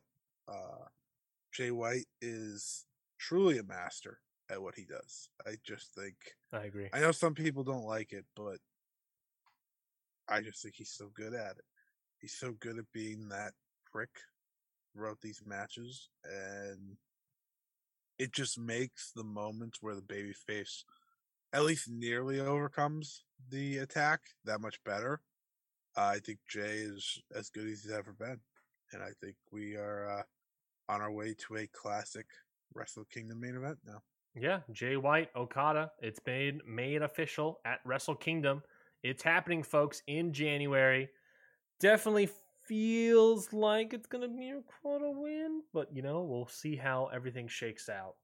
Listen, I didn't think Jay White was going to win the title to begin with, so that's fair. I have no idea. That's I'm not fair. going to act like I know. I think it's an Okada win, especially with it being a Noki. I was just about to say that, yeah. Show, but you never know. You never know. You never know. If Kota Ibushi were to come back, I think they could, which he's not. But if he said he was going to come back, I could see them hold off for a Jay White Kota Ibushi rematch, which, of course, big favorite of Ryan Knightsy's here. You got it. It was his match of the year in 2021. Holy shit, that feels so long ago. I was like, was that 2020? Well, to be fair, it's January 4th, 2021. It feels even longer. Let's move on. I thought that was a great show. Let's talk about AAA, Triple Mania, XXX, Mexico City. Yeah, the show I got to watch one match of because I felt like shit last night, and I still kind of feel like shit today. But I did watch the one match that mattered for me the most. Yeah. Which was? Phoenix versus Hijo de Vikingo. Yeah, let's talk about the two main events first, because I feel like that's where we're going to dive into most of conversation. Probably that matters the most. Exactly. So let's talk about that semi-main AAA mega title, El Hijo del Vikingo. Matches are never the main event. I know why this wasn't, obviously, but they never get to me. Did you? So Vikingo defeats Rey Fenix. Did you feel like? Maybe I'm reading too much into it. Maybe it's because it's on Vikingo and AAA really loves the fact, and Mexico really loves the fact that he was number 8 in the PWI. Apparently, it's legit. They're like, holy shit, he's awesome. He is. Did the presentation of the belt, presentation of this match, feel to you like this is the most importance the mega title has ever felt? Yeah, it did. Despite Omega, despite all these other guys, this felt like a huge moment. Like if the main event had originally supposed to be like Psycho Clown versus someone, for example, just take that as for instance. I do think that they would, and it wasn't Mask versus Mask. Also, very important because I understand why this wasn't the main event. Yeah. Then I think they would have moved this there because this title never main events ever. Yeah, just doesn't happen. But I agree, it felt more important than I think I've ever seen this belt have. Like, this was his first defense on any of the Triple Mania shows. They had 3. Triple Mania shows, and he was in a Fatal 5-Way, which was fantastic. And I don't even remember what he did the other time. You heard the Young Bucks? Yes, wasn't that good. I think it wasn't that good. I think that was a Triple Mania. I'm looking it up right now. That was his first triple. I think he did. So he did main event a match or one of these shows. So Triple Mania Tijuana was the he was in the AAA World Cruiserweight title and Latin American title 5-way match where that Phoenix won. And then at Monterrey, he was in the Young Bucks match with Vikingo and Phoenix versus the Young Bucks. Yeah, well, letdown. That should have been like the greatest match of all time, and it wasn't. If you did an AEW ring, it would be. That's probably true. But yeah, no, this match itself. Yano was not here. Stop saying that. Yano, this match was fantastic. Vikingo and Phoenix, exactly what you thought it would be. a great classic lucha libre match. Spots all over the place. We got blood running out of Phoenix's skull and a little bit out of Vikingo's. Just insane setups and spots. To the closing finish, Vikingo, they do like a top rope poison rana, I think it was, or something like that. Yeah. Lands awfully, screws up his spine, screws up his tailbone, and then is like really selling the idea. I was like, oh man, can this guy still move? Gets up, super kicks Phoenix, does the fastest run ever to do a running Meteora, and then drops him to do a inside out 450. It's just like, and then he's limping to the back. It's like, holy shit, this guy Vikingo, he is insane. Phoenix, great wrestler, obviously in his own right, putting out insane spots. I guess reverse. What's it called? Not Phoenix Splash. A reverse. What's it called? I forget what it is, but he had great spots too. Just this match was unbelievably insane, lucha. What'd you think of it? These two are two of my top 5 luchadors in the world. And the match had, in terms of satisfaction, it delivered. Right? Like, you see these two on paper, you're like, all right, here we go. Like, these two are going to have nothing short of a great match, and that's what they did. I think they even raised it in some ways of how crazy they went. These two can do things that no one else can do, which I think is a little bit underappreciated almost when it comes to someone like a Rey Fenix, especially because, we see him more than Vikingo. So it's like, you kind of forget. And I think that's he's starting to get that Rey Mysterio feeling, if that makes sense. That you kind of you don't appreciate what he's doing all the time, but you should, because he's special. Yeah. And I mean, Vikingo's special, but Vikingo's also 24 years old. Like, this guy, he's just getting started.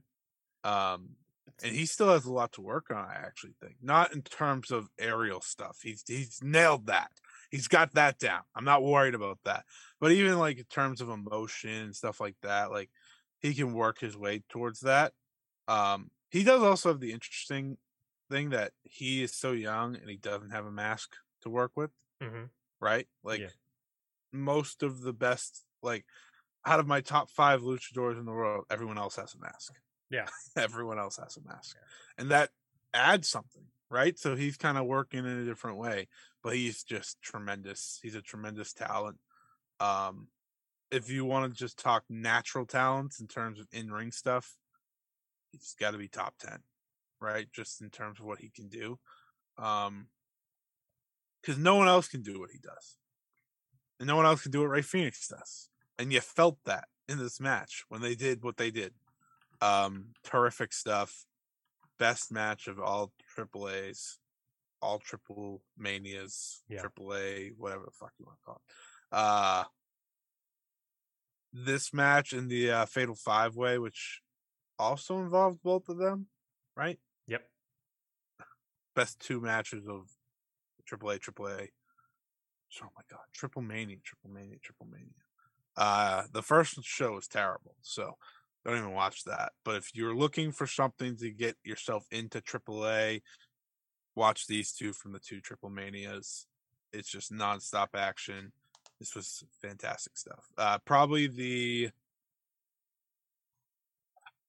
Lucha Libre match of the year. It's good. It's good conversation. I think the CMLL main event is in that conversation. I was about to say that's certainly in the conversation as well. A reverse Spanish Fly. That is what I was trying to think of. Yeah, that was a great spot. Yeah, no, like, I'm seeing people talk about how, and obviously I wasn't around back then. Well, I was, but I was 1 year old. talking about how Vikingo is like giving off Rey Mysterio 97 vibes. For sure. And I kind of get that idea. I've always pushed back against the idea of Rey Fenix being the next Rey Mysterio because I don't get Rey Mysterio when I watch Rey Fenix. I get like Rey Fenix. I get his own person. Yeah, Rey Fenix does stuff Rey Mysterio never did. Like I love the I idea. just gave my comparison was that they're on TV. No, Rey yes. Mysterio became underappreciated when he was on TV. I agree. And for AEW, I've always talked about how my AEW Rey Mysterio comp is not Phoenix, but rather Dante Martin. Which, well, I say that because just like Vikingo, Dante, well, just like, you know, Rey Mysterio, Dante Martin, and Vikingo, all three of them, what they feel like they have in common is that they all feel very innovative in their aerial offense. It feels like I'm seeing stuff I've never seen before when I watch all three of these guys wrestle. I'm not saying that any of the luchador is not doing these things, but it really feels like it when it comes to specifically aerial offense, and I get that vibe. And boy, howdy, Vikingo coming to America. They announced the Arizona show that they're doing. Vikingo apparently has a visa.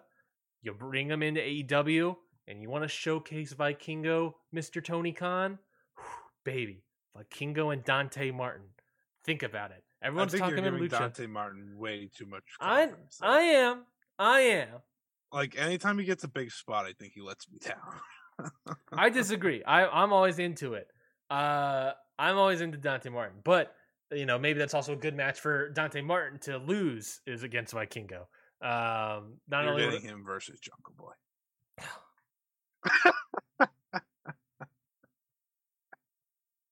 To be fair, it'd be pretty good. Like, you hate Jungle Boy the character, but Jungle Boy's at least, if there's anything he's good at, it's that part. No, if anything, we're gonna get Vikingo versus Matt Sydal. That's probably what we're gonna get. No, that's a big letdown. That match Matt Sydal's good. It's gonna be a good match. You know, it's gonna be a good match. But if I got to book, I would just run this back. I mean, that's also true. You run this like, back. Why not? You have both of them. You do the ECW classic of, oh, that works somewhere else? Okay, let's just run it here. Yeah, no, it definitely feels like Vikingo's on the cusp of breaking out huge in America. As soon as he gets to America, we're going to start seeing that tour around America, and we're going to start seeing that stock rise even higher for Vikingo. Who are your 5 best luchadors? Of all time? No. Now. Why would I say all time? All right, of all time, Blue Demon Jr. You're just gonna pull out like all these guys and be like, not at all what I asked.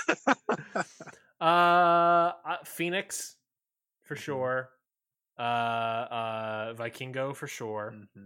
I'm looking at the list just to remember names. Bandito is 3. I'm just trying to remember names. Pentagon, yeah, I'll say Pentagon. I love the main event, which we'll get to. I already said Vikingo, right? Yes. So I have 4. Yes. You have 4 of my 5. Who am I feeling? Respect him. Roman Reigns, number 5, the all-time luchador. I didn't say acknowledge him. I feel like I'm forgetting someone obvious, but Taurus. Taurus. Oh, that's a good one. I like Taurus a lot. I'm a big Taurus The answer guy. Was Dragon Lee, but that's fine. Shit, Dragon Lee is also fucking great. God damn it. Oh, Teton. Let's throw Teton. Taurus is great though. Atlantis Jr.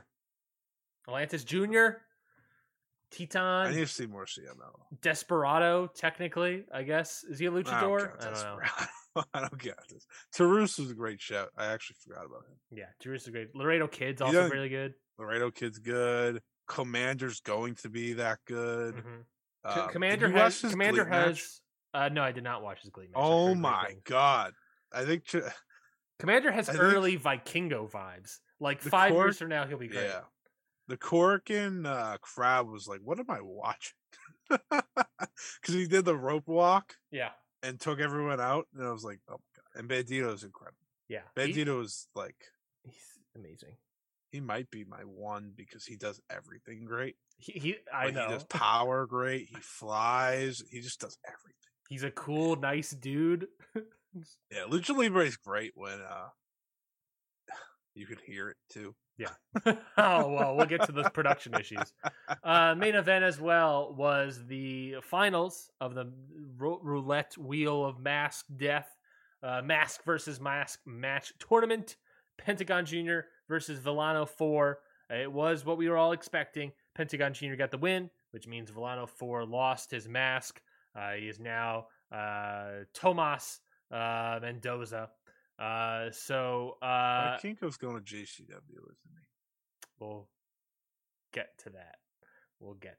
I'll say brought it up after this main event. Well, maybe we should bring it up now because it would probably fit better. Let's bring it up now. I hate wrestling. So post match Vikingo. Post match Vikingo is that he's cutting a press conference stuff, and he gets jumped by 3 guys: Gringo Loco, a guy we've already previously seen in AAA, teaming up with Sam Adonis, all these other people, but then also Joey Janela and Alex Colon. I believe Alex Colon wearing a GCW shirt. I see what you're saying, that it feels like he's going to go to GCW. Lucha Blog disagrees. He believes this is an angle specifically for AAA because they did it on AAA soil. I wouldn't be surprised if he does a match in GCW, but this feels like more or less Vikingo going to America and that's he does a GCW tour. It feels more like GCW invades AAA. This might be worse. Which might be worse than what I thought. The irony of all weekend long people going to this and saying that AAA is Mexican GCW and it's booked similarly and performs similarly in some aspects. The idea of that, and then having GCW invade AAA. Brett Lauderdale was also there. He posted a picture of him with Vikingo. So this feels like GCW invades AAA. What do you feel about the third promotion in America battling over AAA in Mexico? I wish it was New Japan Strong. I fucking hate this. I hate every bit of this. I don't want to see any of those matches. You're telling me, and the worst part, Vikingo versus Gringo Loco will be good at the very least. Yeah. And then from there, and then from there, I don't know. Him versus Alex Colon couldn't make less sense. Let's just say that. Conan said that he asked Kenny Omega to do a video for whoever won that mega match. Yep. And he can't because of legal reasons. And if this was their plan B, then I don't think I could trust AAA. If they said, okay, we can't get Kenny Omega, let's get Gringo Loco, Joey Janela, and Alex Colon. Do you hear that? Do you hear what I just said? That's awful. Let's try to come up with the best Vikingo GCW match that we can think of. Vikingo versus Commander. I don't think that counts. It does. They both wrestle in GCW. Can I throw you some names? Vikingo versus Speedball. I think our audience. You're welcome for that, by the way. PWG. You're welcome. That's a PWG match right there. I'm gonna throw out some names because I feel like our listeners specifically will love your reactions to these ideas. Can I hate you. We'll start off with the only contract talent, Vikingo versus Nick Gage. Fuck no. No, just imagine, okay? Just imagine that for 5 seconds. Vikingo's doing all his shit. Nick Gage is like, ugh. Do you watch House of the Dragon? No, I do not watch House of the Dragon. All right, well, then this is completely useless. Are you talking about the guy with the gold mask? Yes, that would be Nick Gage trying to wrestle Vikingo. Anyways, continue. Right, Nick Gage, great fellow it seems, but no, please don't. Obviously maybe the heart of GCW, Vikingo versus Jordan Oliver. I hate wrestling. How about this one? This one might cheer you up. Maybe no one really knows what's happening with his contract status. I don't believe you. No one really knows what's happening with his contract status. Hold on.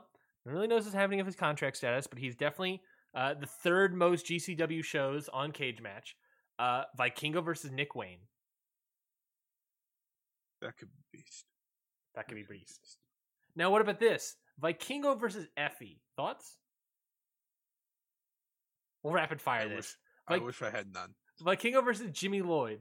Thoughts? No. Vikingo versus Tony Deppen. Maybe. Vikingo versus Blake Christian. That would be crazy. Vikingo versus Alley Catch. All right. Well. Vikingo versus Ninja See Mac. you guys. Vikingo versus Ninja Mac. My last one on the plate. My last one on the plate here. See you guys. Yeah. Not jazzed about it here, as you can tell. And versus Gringo Loco will be pretty good. I think that is potentially be good. I'm just worried that it'll be. I can't believe they sent Psycho Clown to GCW, and what they get back is Gringo Loco, Joey Janela, and Alex Colon. I mean, arguably, Gringo is the connection to the AAA because he's already been there. I get that, but then arguably, who are the biggest stars of GCW? It's probably Joey Janela, the guy who just came off of AEW television, and Alex Colon is also like huge in Japan. So yeah. I get why they picked him. Who else are you gonna pick? You gonna put Effie and Jimmy Lloyd in there? No, but what it is, I guess. Let's move on to the main event, which was Pentagon Jr. defeated Villano 4. Villano 4 unmasked. He's now Tomas Mendoza. This match was, you didn't watch this match, and I'll describe it to you. I didn't get a chance to watch it. I will watch it. Great match. I know you're saying great that I was going to watch it. I was like, thanks, man. I'm jazzed that you're going to see this match because this match was great. Now Villano 4, he's old. He's not, doing, insane bumps or anything. That was Pentagon's job, so he carried that in that way. But it was what Villano 4 has been doing all of AAA of these mask versus mask matches, which is just he's an old dude going out there, throwing shoot punches, bleeding all over the place. Just he looks like an old man who's just beating the shit out of another person. And I loved it.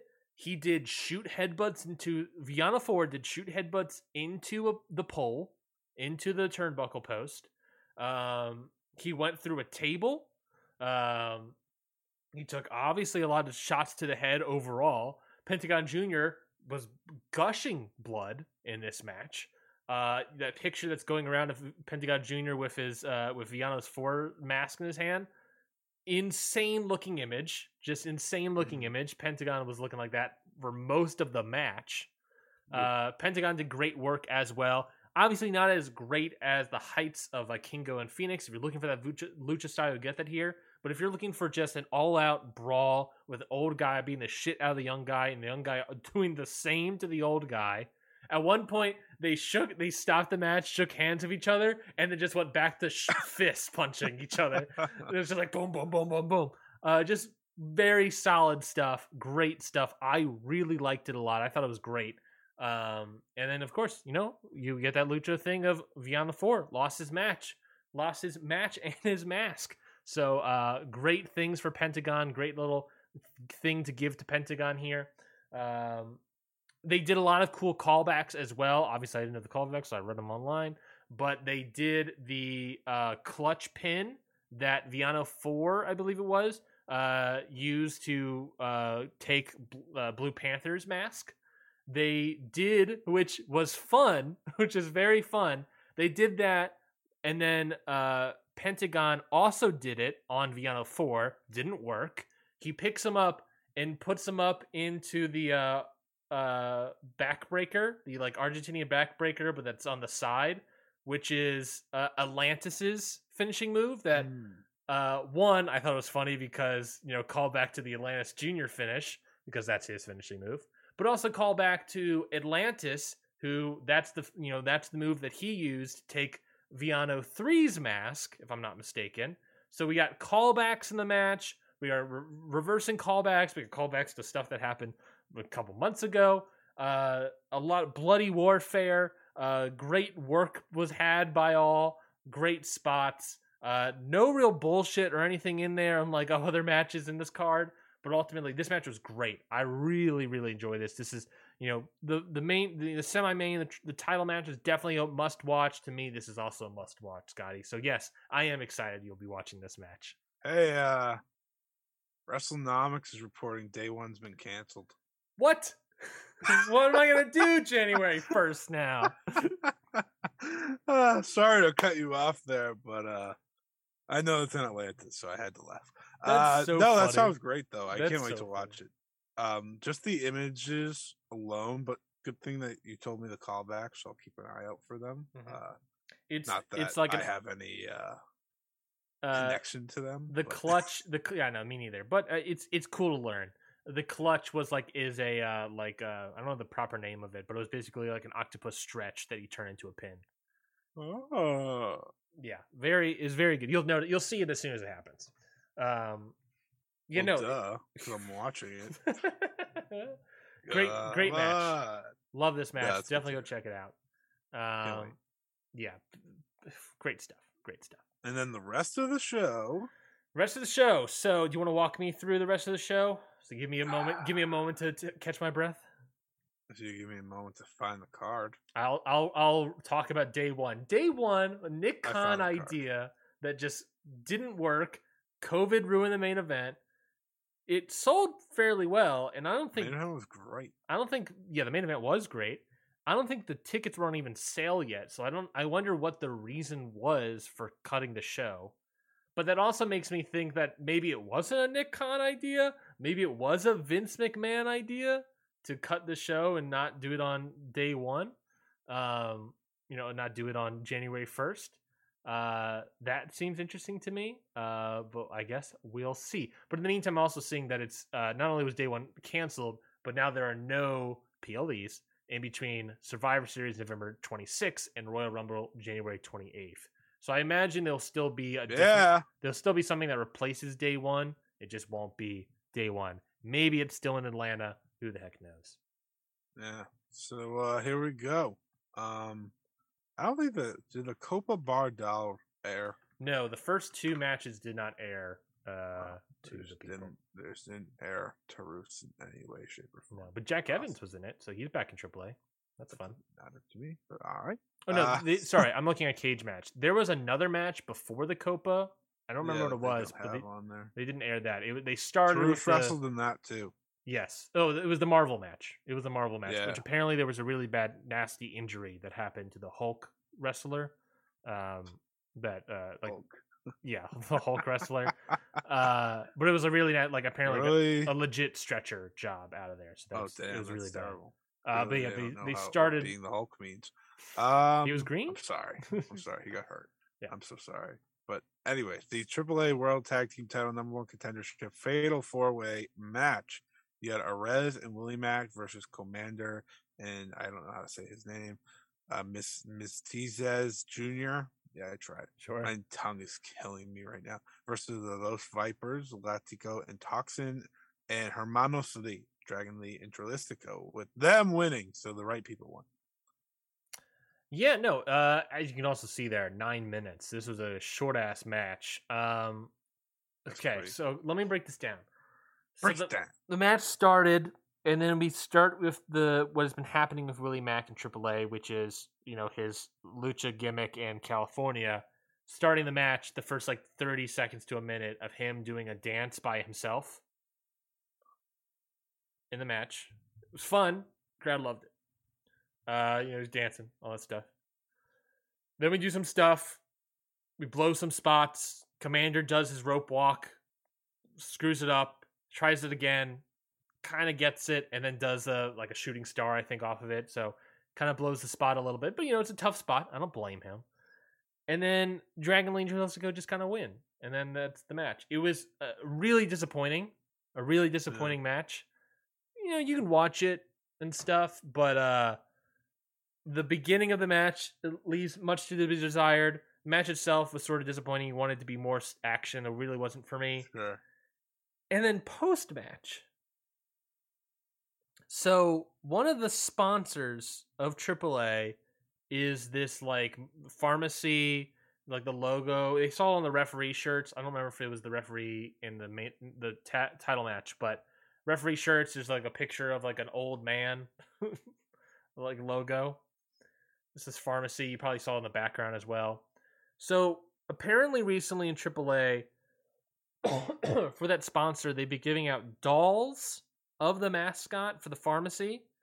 And they've been, as a showing a sign of appreciation, they've been throwing the dolls into the ring. Oh my God.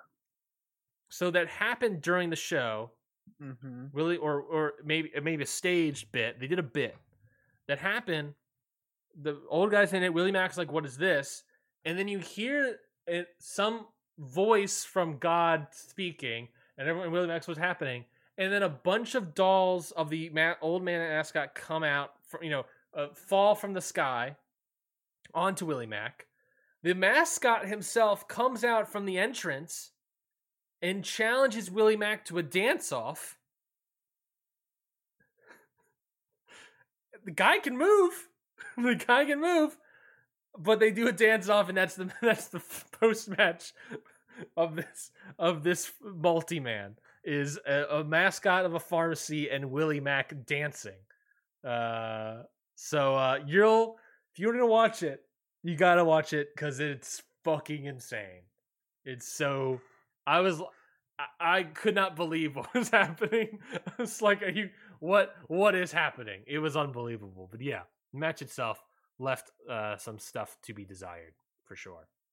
All right, the AAA World Trios title match. You had Brian Cage, Johnny Caballero, and Sam Adonis defeating the Nueva Generacion, Dinamita, and the team of Bandito, Laredo Kid, and Psycho Clown. Well, that's upsetting.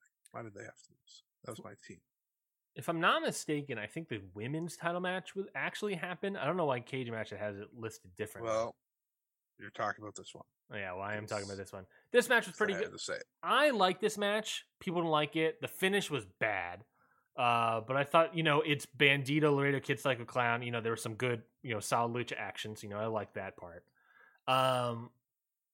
Yeah, so the cool stuff about this match. Some solid lucha spots. The Nuevo Generacion Dinamita are a really good 6 or 3-man team. They had a lot of good, trios spots to do. Psycho Clown, Laredo Kid, and Bandito all came out with fusion masks. So they all came out with their mask, but with Psycho Clown and Laredo Kid and Bandito bits all on it. So it was a really cool look.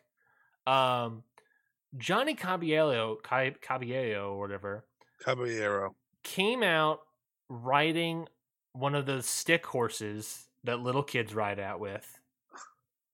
That played into the finish, where during the match, people are getting hit in the head with cookie sheets. Johnny Caballero is about to use the pony. Laredo Kid stops him, goes to use it. Referee Marty Elias says, "No, you can't use this," and throws it to the side. Johnny then kicks Laredo Kid in the balls, rolls him up, gets the win. That's the finish. So, like I said, some good trio stuff, some good lucha action. The masks were cool, but the finish sucked ass. Whew. Sounds like AAA. Yeah. Right? When booking gets involved in AAA, it falls hard. The AAA Reina de Reinas title match, I was not going to watch this anyways, so it's a shame to see how long it went. Well, you can't watch it, Scotty, because I think twice, at least once during the match, production lost the feed for like a full minute. probably made the match better.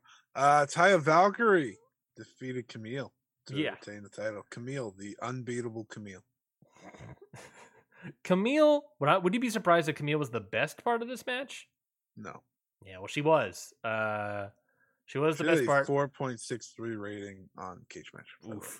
Oof. The match itself. 2 people have rated her. No, her. Two people have given her 9. 5 people have given her a 6. There's Tom Latimer and Billy Corgan. 4 have given her 4. 3 have given her 4 have given her 3, and 3 have given her 2. So she's now. I'll say about Camille is that she has certainly improved. She has certainly gotten better than where she was. You're supposed to do as a wrestler, of course. Taya, on the other hand, feels like she's gotten worse. Well, that's also true. This match was very brutal, very bloody. Taya bled a lot. Brutal. Nailed it. A cool spot about this match that I thought was a really good spot. Didn't see it actually happen, but when we came back from the production issues, I was able to see it. But so Taya's bleeding a lot, and commentators like, "Oh, wearing the war paint or whatever." And then during the production hiatus, when we come back, at some point during the match, Camille took the blood off of Taya's face and then did like the football smear across both eyes, and then had that the rest of the match. It looked awesome. I was like, holy shit, that looks cool. The peak of the match is something that you do aesthetically during a blackout. Yeah. That really goes to show what I thought about the match. But yeah, it was not good. It was not a good match. Taya, I don't know what's happening with. I mean, Taya has never been like a great wrestler, but it feels like she's getting worse. Maybe it's just age or something. I don't know. And Camille has gotten a little bit better. I thought she was the better one in this match, but it just wasn't. It wasn't enjoyable. Probably worst match of the show. All right, we're not done yet. One match. We got one more left here. We got Pagano defeating the Chess Man in a hair versus hair match. I heard this is bad. Well, first of all, I don't know why Cage Match says it's Chess Man, because it wasn't Chess Man, it was Cybernetico. Different wrestler. So funny. Different wrestler altogether. That's even funnier then. Yeah, so I don't know why he's there. But Cybernetico, old guy. Was it bad? I think I enjoyed it the most. I thought it was good. I think I enjoyed it more than most people. It was long, 21 minutes, super long, way too long. The best part about the match was the finish, which I actually really thought was fun. Was interesting. Also, I should also say this match was like riddled with the referee takes a bump. It was the heel referee, so it's all that shenanigans. Then the heel referee takes a light tube bump. Cybernetico is also with his cronies, the toxins, whatever. So they're also involved in the match. Ref goes down, takes a bump. Vampiro comes out. He's the replacement referee. Chaos and Brups. Then another old guy from back in the day, Jesse or Charlie Mason. Charlie Mason, I think that's it. I don't remember. He comes out. He's trying to even the odds. Then he leaves at one point. Cybernetico and Pagano fight to the stage, and then Conan comes out, who earlier in the show was beaten up by Cybernetico and the Los Vipers, I think their faction is called. So he comes back for redemption with a barbed wire baseball bat, beats up everybody. Then they go to the finish, which is they set up a table on the stage, and Pagano and Cybernetico are climbing a ladder to, presumably go through the table.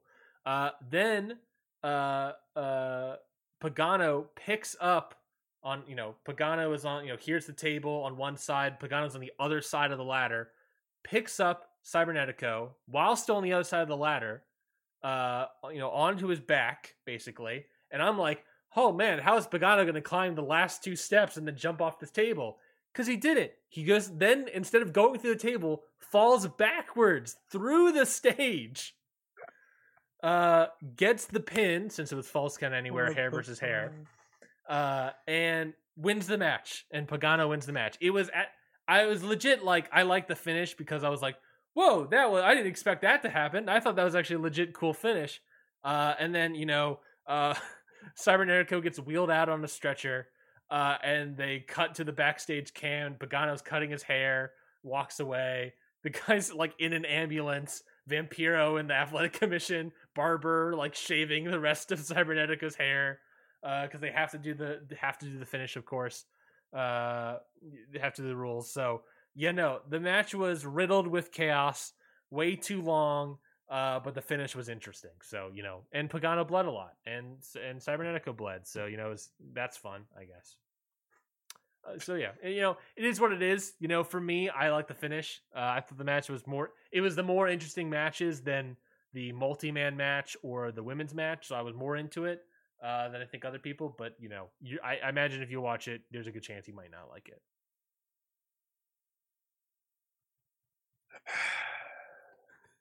All right.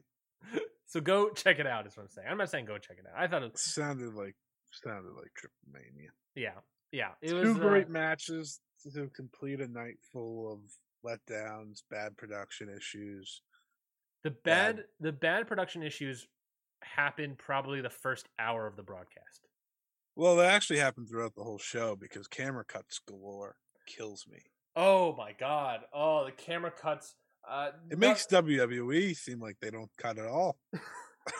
You think you would get nauseous by the blood, and it turns out it's the camera cuts that make you nauseous. Didn't expect that one, but it was rough stuff. But that's AAA. That's Triple Mania. That's it for the rest of the year for Triple Mania. We don't have to talk about Triple Mania probably for the rest of the year. Or AAA. Or AAA. When they're not doing Triple Mania, it feels like they're doing nothing. Kind of. I mean, that's also sort of a TV rights, sort of thing. But also, just check out Lucha Blogs, Google Drive, and you'll get all that footage, that TV footage. But yeah, it was actually a great match a few weeks ago on TV, the Triple Threat. Mm-hmm. Yep. No, look at the Laredo Kid, Toros, and Vikingo. Yeah, good match. There it is. Vikingo, Laredo Kid, Black Toros, great stuff. Yeah, they just do that for fun. Oh, I mean, I'm okay if they do that with fun. Yeah. Maybe FCR will defend their titles eventually. Yeah. Hey, who knows? They defended at a single Triple Mania show. No, they did not. They did not. Hey, look, but Dragon Lee, we know, can come to the States. Dralistico is about to come to the States. So maybe we'll have it on AEW television at some point. That's possible. We're getting that. We're getting that in, they're both coming in for King of the Indies, so that should be pretty good. Can't wait for that show, by the way. November's looking spicy with shows. So we've been going for 2 hours. We didn't talk about NXT Halloween Havoc. Do you want to run through that real quickly, or you want to call it a day? Because it's laughs. All right. So NXT Halloween Havoc is happening. I don't know any of the show, but perfect. We'll go into this blind. NXT... this is my only way to. Sorry. This is my only way to give Roxanne credit, which I will in a few minutes. So. Fair enough. So we'll do NXT Halloween Havoc happening this Saturday in Orlando, Florida. Of course, possibly the last name show like this before we go back to stand-in delivers or takeovers or whatever the hell. So I don't know. Takeovers probably not stand-in delivers. We got some title matches that here. Still remains. We got some title matches. We got some gimmick matches. We got some other nonsense here. So let's like NXT. It's very NXT. So let's talk. Let's start off with probably. Yeah. Wait a minute. I need to see if this is my match of the week or not. I'll let you look that up. But I hype the main event, which will be the NXT title match. Braun Breaker defending the title against JD McDonough and Eli Dragunov. You just call him Eli? Yeah, Eli Dragunov. Did they change his name?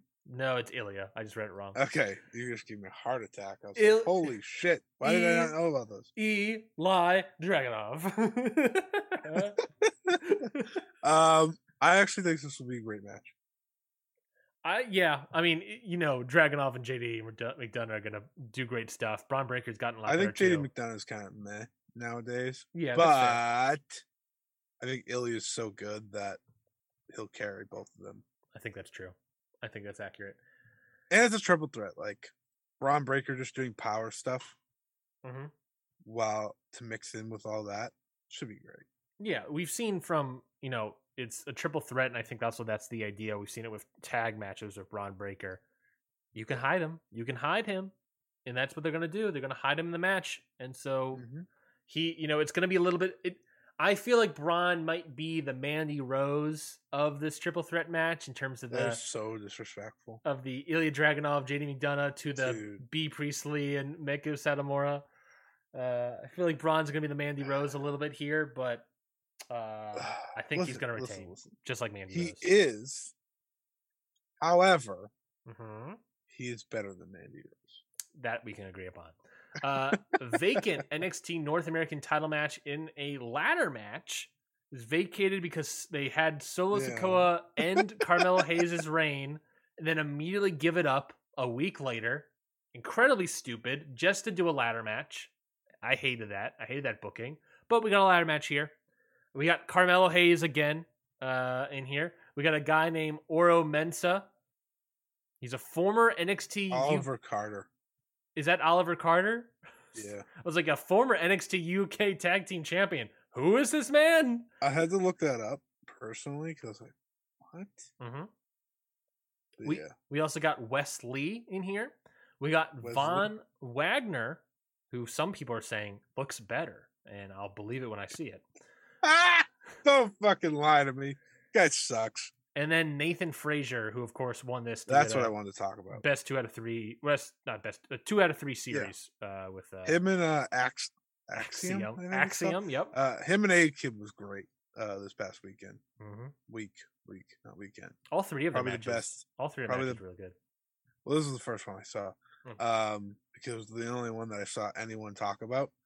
So I was like, all right, this must be the best one. A-Kid's excellent still.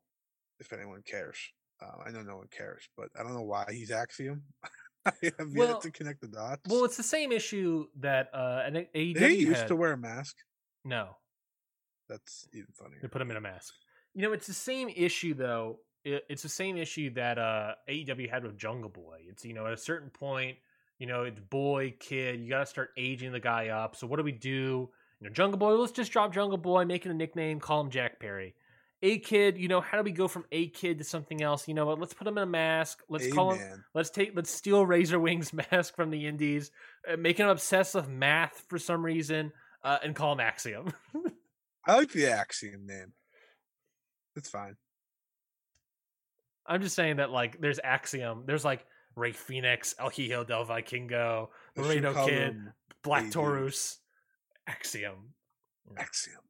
Who do you think is going to win and be the NXT North American champion, and why is it Carmelo Hayes? I actually don't think it's Carmelo Hayes. Oh, who do you think is going to be?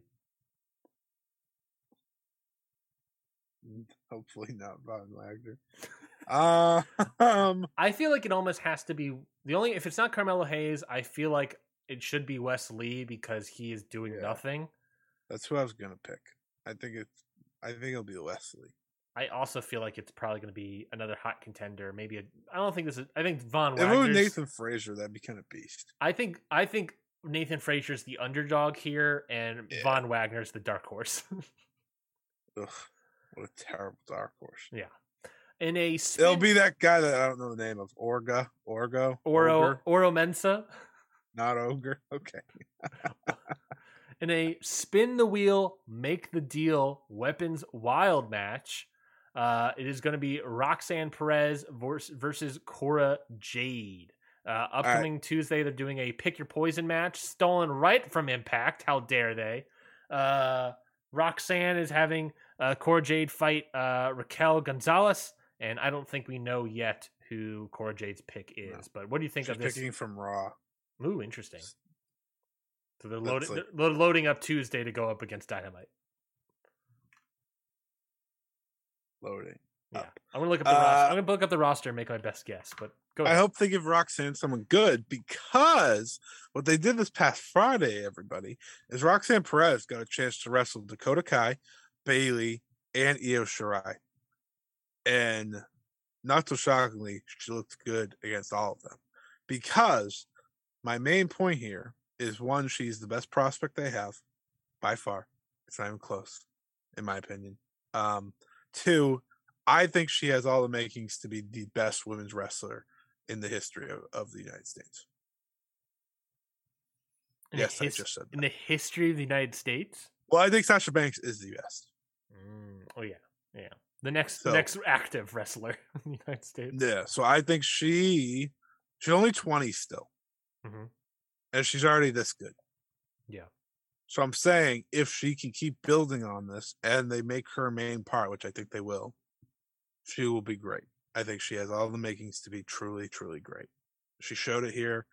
Her and Io Shirai was really good together. Her and Dakota were really good together. Her and Bailey weren't in there that long, but they were solid too. She almost beat Bailey, which would have been great, but she's already ready to make the step up. That's the thing.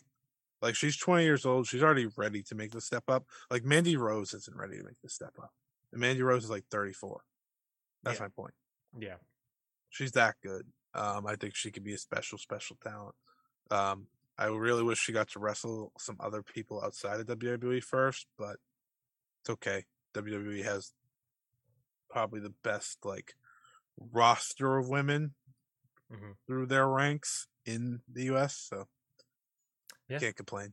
I'm looking over the WWE roster for Raw, and I'm gonna say, just based off of who they faced, it's gonna be a heel, right?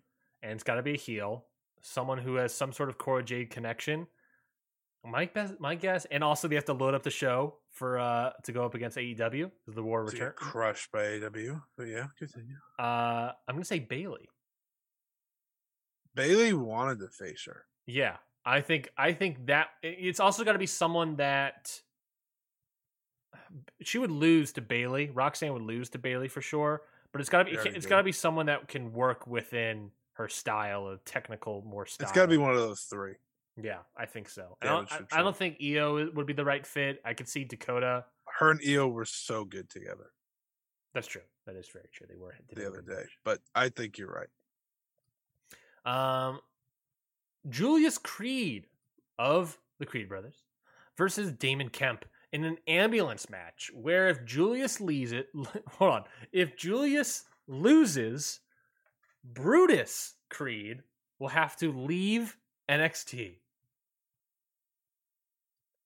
I don't understand the stipulation, because why is Brutus getting punished for Julius's crimes, I guess, to Damon Kemp? But also, the belief is still, I think, that Damon Kemp was the one that attacked Roderick Strong. I don't think they've unveiled that yet, if I recall correctly. Why is it not just lean into that and say Roderick Strong is out of NXT or something like that? I don't know. Like, why are we doing Brutus? Like, it tells me I already know who's winning. They're also the tag champions. No, they're not. Are they not? Oh, they lost to the Pretty Deadly. I forgot. That's they going should right. be, but they're not. Yeah, but yeah. So I don't understand. I forgot. Damon Kemp was the one that made them lose the titles. Yeah. So what do you think about this match? Are you hyped for it? Are you hyped for Creed versus Kemp? I think they both are good prospects, so it could be fun. But it's an ambulance match, so you can only do so much in an ambulance match that's entertaining. That's a weird stipulation. Where do you think the ambulance is going to be parked? On stage? I have no idea. In the performance center? Room? Yeah, I was about to say. Are they going to fight to the back and then to the parking lot, the classic NXT parking lot? I think so. Oh, here we go. NXT parking lot. Let's go, baby. This match just got 10 times better because of that parking lot. In another spin the wheel, make the deal match, we don't know what the match will be. Will be spun on Saturday or maybe this upcoming Tuesday. Apollo Crews versus Grayson Waller. Pretty good. I'm kind of interested in watching this match only because Grayson Waller is pretty good. Apollo Crews is pretty good. I hope they have sort of a blood. So the match feud. should be Pretty good. The match be pretty good. There's sort of a blood feud going on. So I think, blood feud revolving around eyeballs. So I think it's going to be something regarding, I don't know, stab your opponent in the eye. Oh, it's going to be an eye for an eye match. That's how you do it, baby. That's how you book. That's how you book in WWE. It's be an eye for an eye match. Apollo Crews is going to lose an eyeball, or Grayson Waller is going to lose an eyeball. And that's going to be the match. And that's the main event. We don't talk about how Rey Mysterio got his eyeball back. It regrew. And the not main event, surely. Singles match for the NXT Women's Championship. Mandy Rose versus Alba Fire, aka Kaylee Ray. Are we switching the title? Is the reign finally coming to the end for Mandy Rose? Are we putting the title on Alba Fire? I called her Alba Fire the other day because I didn't know her name. Good to know it's Alba. I think it's Alba. I think it's Alba as in Jessica Alba. Oh yeah, I think you're right. And if they're going, that's your insight on the match. Oh yeah. If they're trying to go back to like NXT roots, it should be Alba Fire. Mm-hmm. But I don't know. They keep fucking having Mandy winning, so I'm just gonna expect Mandy wins again. I feel like it's gonna be Alba Fire because I don't. I think they want to call up Toxic Attraction too. Yeah, which sounds dangerous, but shout out Gigi Dolan. I don't know. Dolan, and JC Jane. Shout out them. They're the real heart of Toxic Attraction. They're not very good, but they're not bad. They're not bad for sure. I think Alba Fire is going to win only because the two last names. You gotta pick the win there. But also you got the Toxic Attraction potential call up, and you also have who the hell is going to beat Mandy Rose if it's not she's beaten like everyone else on the roster. If it's not her, Alba Fire, who's it gonna be? That's where I'm sort of settling. Nope. Wait, let me try to think. Who's it gonna be? Who's it gonna be? Let's look at the NXT roster. All right. I'm gonna look up Mandy Rose's defeats to make sure that she has not already beaten them. Okay, so she's technically so Alba Fire is the challenger. Correct.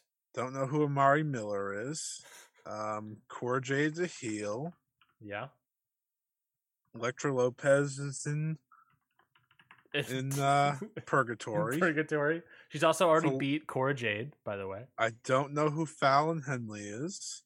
That is she's teaming up with the Josh Briggs and Brooks Jensen, the cowgirl. That sounds terrible. Also, by the way, I take it back. She's also Mandy Rose has also already beaten Kaylee Ray. Yeah, that's right. But she hasn't beaten Alba Fire. But go on. Gigi has enough fans that she could probably turn, but that's not happening. Indy Hartwell, maybe that'd be a choice. I always thought she was going to be the one actually, but I don't know. Maybe she was in, Ivy Niles. Pretty cool. She was in Purgatory for too long and became too cold. Oh yeah, Ivy Niles cool, but probably not. No, she's not. JC Jane, Jagger Reed. That's a fake name. That's a fake name you included. I don't know who that person is. Sorry, I haven't looked through the NXT roster in a while. Who the hell is Jagger Reed? The former one half of the Grizzled Young Veterans. Huh? Yeah. Oh, so it's not Zach Gibson, but the other one. Jagger. Oh, James Drake. Yeah, he's now Jagger Reed. Jagger. Anyways, Katana Chance, no. Kaden Carter, no. I don't know who Kiana James is. Please don't be Lash Legend. Nikita Lyons, oh Jesus Christ. I could see that maybe, but I could too, but man, that would ruin it. What are these names? Roxanne Perez would be the right choice, but that's not happening. She's already lost. Sarai is nowhere to be found. Purgatory. Piss me off. Tatum Paxley, I don't know who you are. Thea Hale, I don't know who you are. Tiffany Stratton! She's a heel, though. Damn it. She would be She'd be up there. Tiffany Stratton's great, and she's also injured. Valentina Feroz. I think she's hurt. I think she's fine. It's Yelissa Leon, I think, is who is injured. Whatever. Okay, I know their team. Wendy Chu, no, she already beat her. Elisa Leone, like you just said, and then Zoe Stark, she already beat. So, yeah, it seems like we're down to Nikita Lyons and Alba Fire. This sucks. That's not great. Do you think they will also have Mandy Rose win and then just do a takeover Royal Rumble weekend? No, not Royal Rumble weekend, Survivor Series weekend. and then lose it there. These are the things I think about. These are the things that keep me up at night. If Alba Fire wins, they have a road to go from Alba Fire to Stratton or Jade. Yeah. That would make sense. That would open that up. Or you can go against Indy Hartwell. Cold. Yeah. Fire to Cold. Yeah. Or maybe Saray as well. Fire, Sun, Fire. Maybe. Sailor Moon. Is that the show they made her into? Let's do Sailor Moon, but instead of the moon, it's the sun. Assholes. Anyways, that's it for us on this episode of Ring Post Radio. Get some plugs out there. Let's talk about them. Scotty, what is your match of the week, and what do you got to plug? You can follow me at Scotty Wrestling on Twitter. You have a big plug coming out this week as well. I do. So actually, technically, it came out an hour and 49 minutes ago. In a way. Yes. What? A Patreon. Oh, it's Sunday. Well, yeah. I think it's Saturday. That's why I'm confused. That's fair. Anyways, let me do my plugs. Come on, Ryan. Shut up. I'm sorry. I'll shut up. I'm trying to do this here. I'm giving you plugs to do for you. So this is my. You can go check out my interview with Tom Lawler if you want on Fightful.com. But the main plug that Ryan was hinting at that did come out an hour and 49 minutes ago on the Patreon, but you can wait till Tuesday if you don't want to pay, but you should pay because it's some great content on the Patreon, is the beginning of the Stardom Road podcast here on the Countout Network. Very excited. I got Trent doing that with me. Guys, my tongue is killing me, so bear with me here. I don't know if I'm speaking clear English or not, but Stardom Road, we go down the road of Stardom's grand history and how they've gotten to where they are. It's not all shiny rainbows, but a lot of it's a lot of fun. We start off by looking at the very first match of Izuki Aikawa, which is exciting. You'll get to, if you don't know who she is, you will by listening to our show. So be sure to do that this week on Tuesday. But if you're really wondering and you got to hear it now, go subscribe to that Patreon. My match of the week is the GLEAT main event. By the way, guys, I don't get to talk about it enough on this show, but GLEAT's top 5 promotion for me. I love this goddamn company. It's so good. Like, I know we originally started as a joke, but I legitimately think they put on the best shows. The return of Get Gleated? Get Gleated. Oh man, I want to get Gleated so bad. I think they had one of the best shows of the year this past weekend. In terms of match quality. What? Yeah, while you're watching Impact and NWA and wasting your time over there, I'm watching GLEAT over here. So the match that I'm talking about, even though 2 of them are must-see matches, is Jun Kasai and Masashi Takeda versus Hayato Tamura and Ryuichi Kawakami. That match really kind of followed the road of that El Desperado match that Kasai had, making non-death match wrestlers kind of having to show hard and come out and try to survive almost in a lot of ways. Excellent stuff. And also Kaito Ishida versus Tetsuya Izuchi was also fantastic from that show. And the Bandito and Commander match was great as well. So must see over there on GLEAT. My tongue is killing me. So goodbye. Those were my last words. Yes. My match of the week is going to be As we kind of already talked about stuff. I will talk about Orange Cassidy versus Pac from AEW Dynamite. I thought the match was really, really good. I really enjoyed it. Continuation of the story between the two of them, these long-term, promotion rivals between Pac and Orange Cassidy. First ever title win for Orange Cassidy, so huge news as well there. I thought they did a good job playing into it, doing all the hammer gimmicks and all that stuff. Really, set the story, simple story, told it well. I thought the match was pretty good.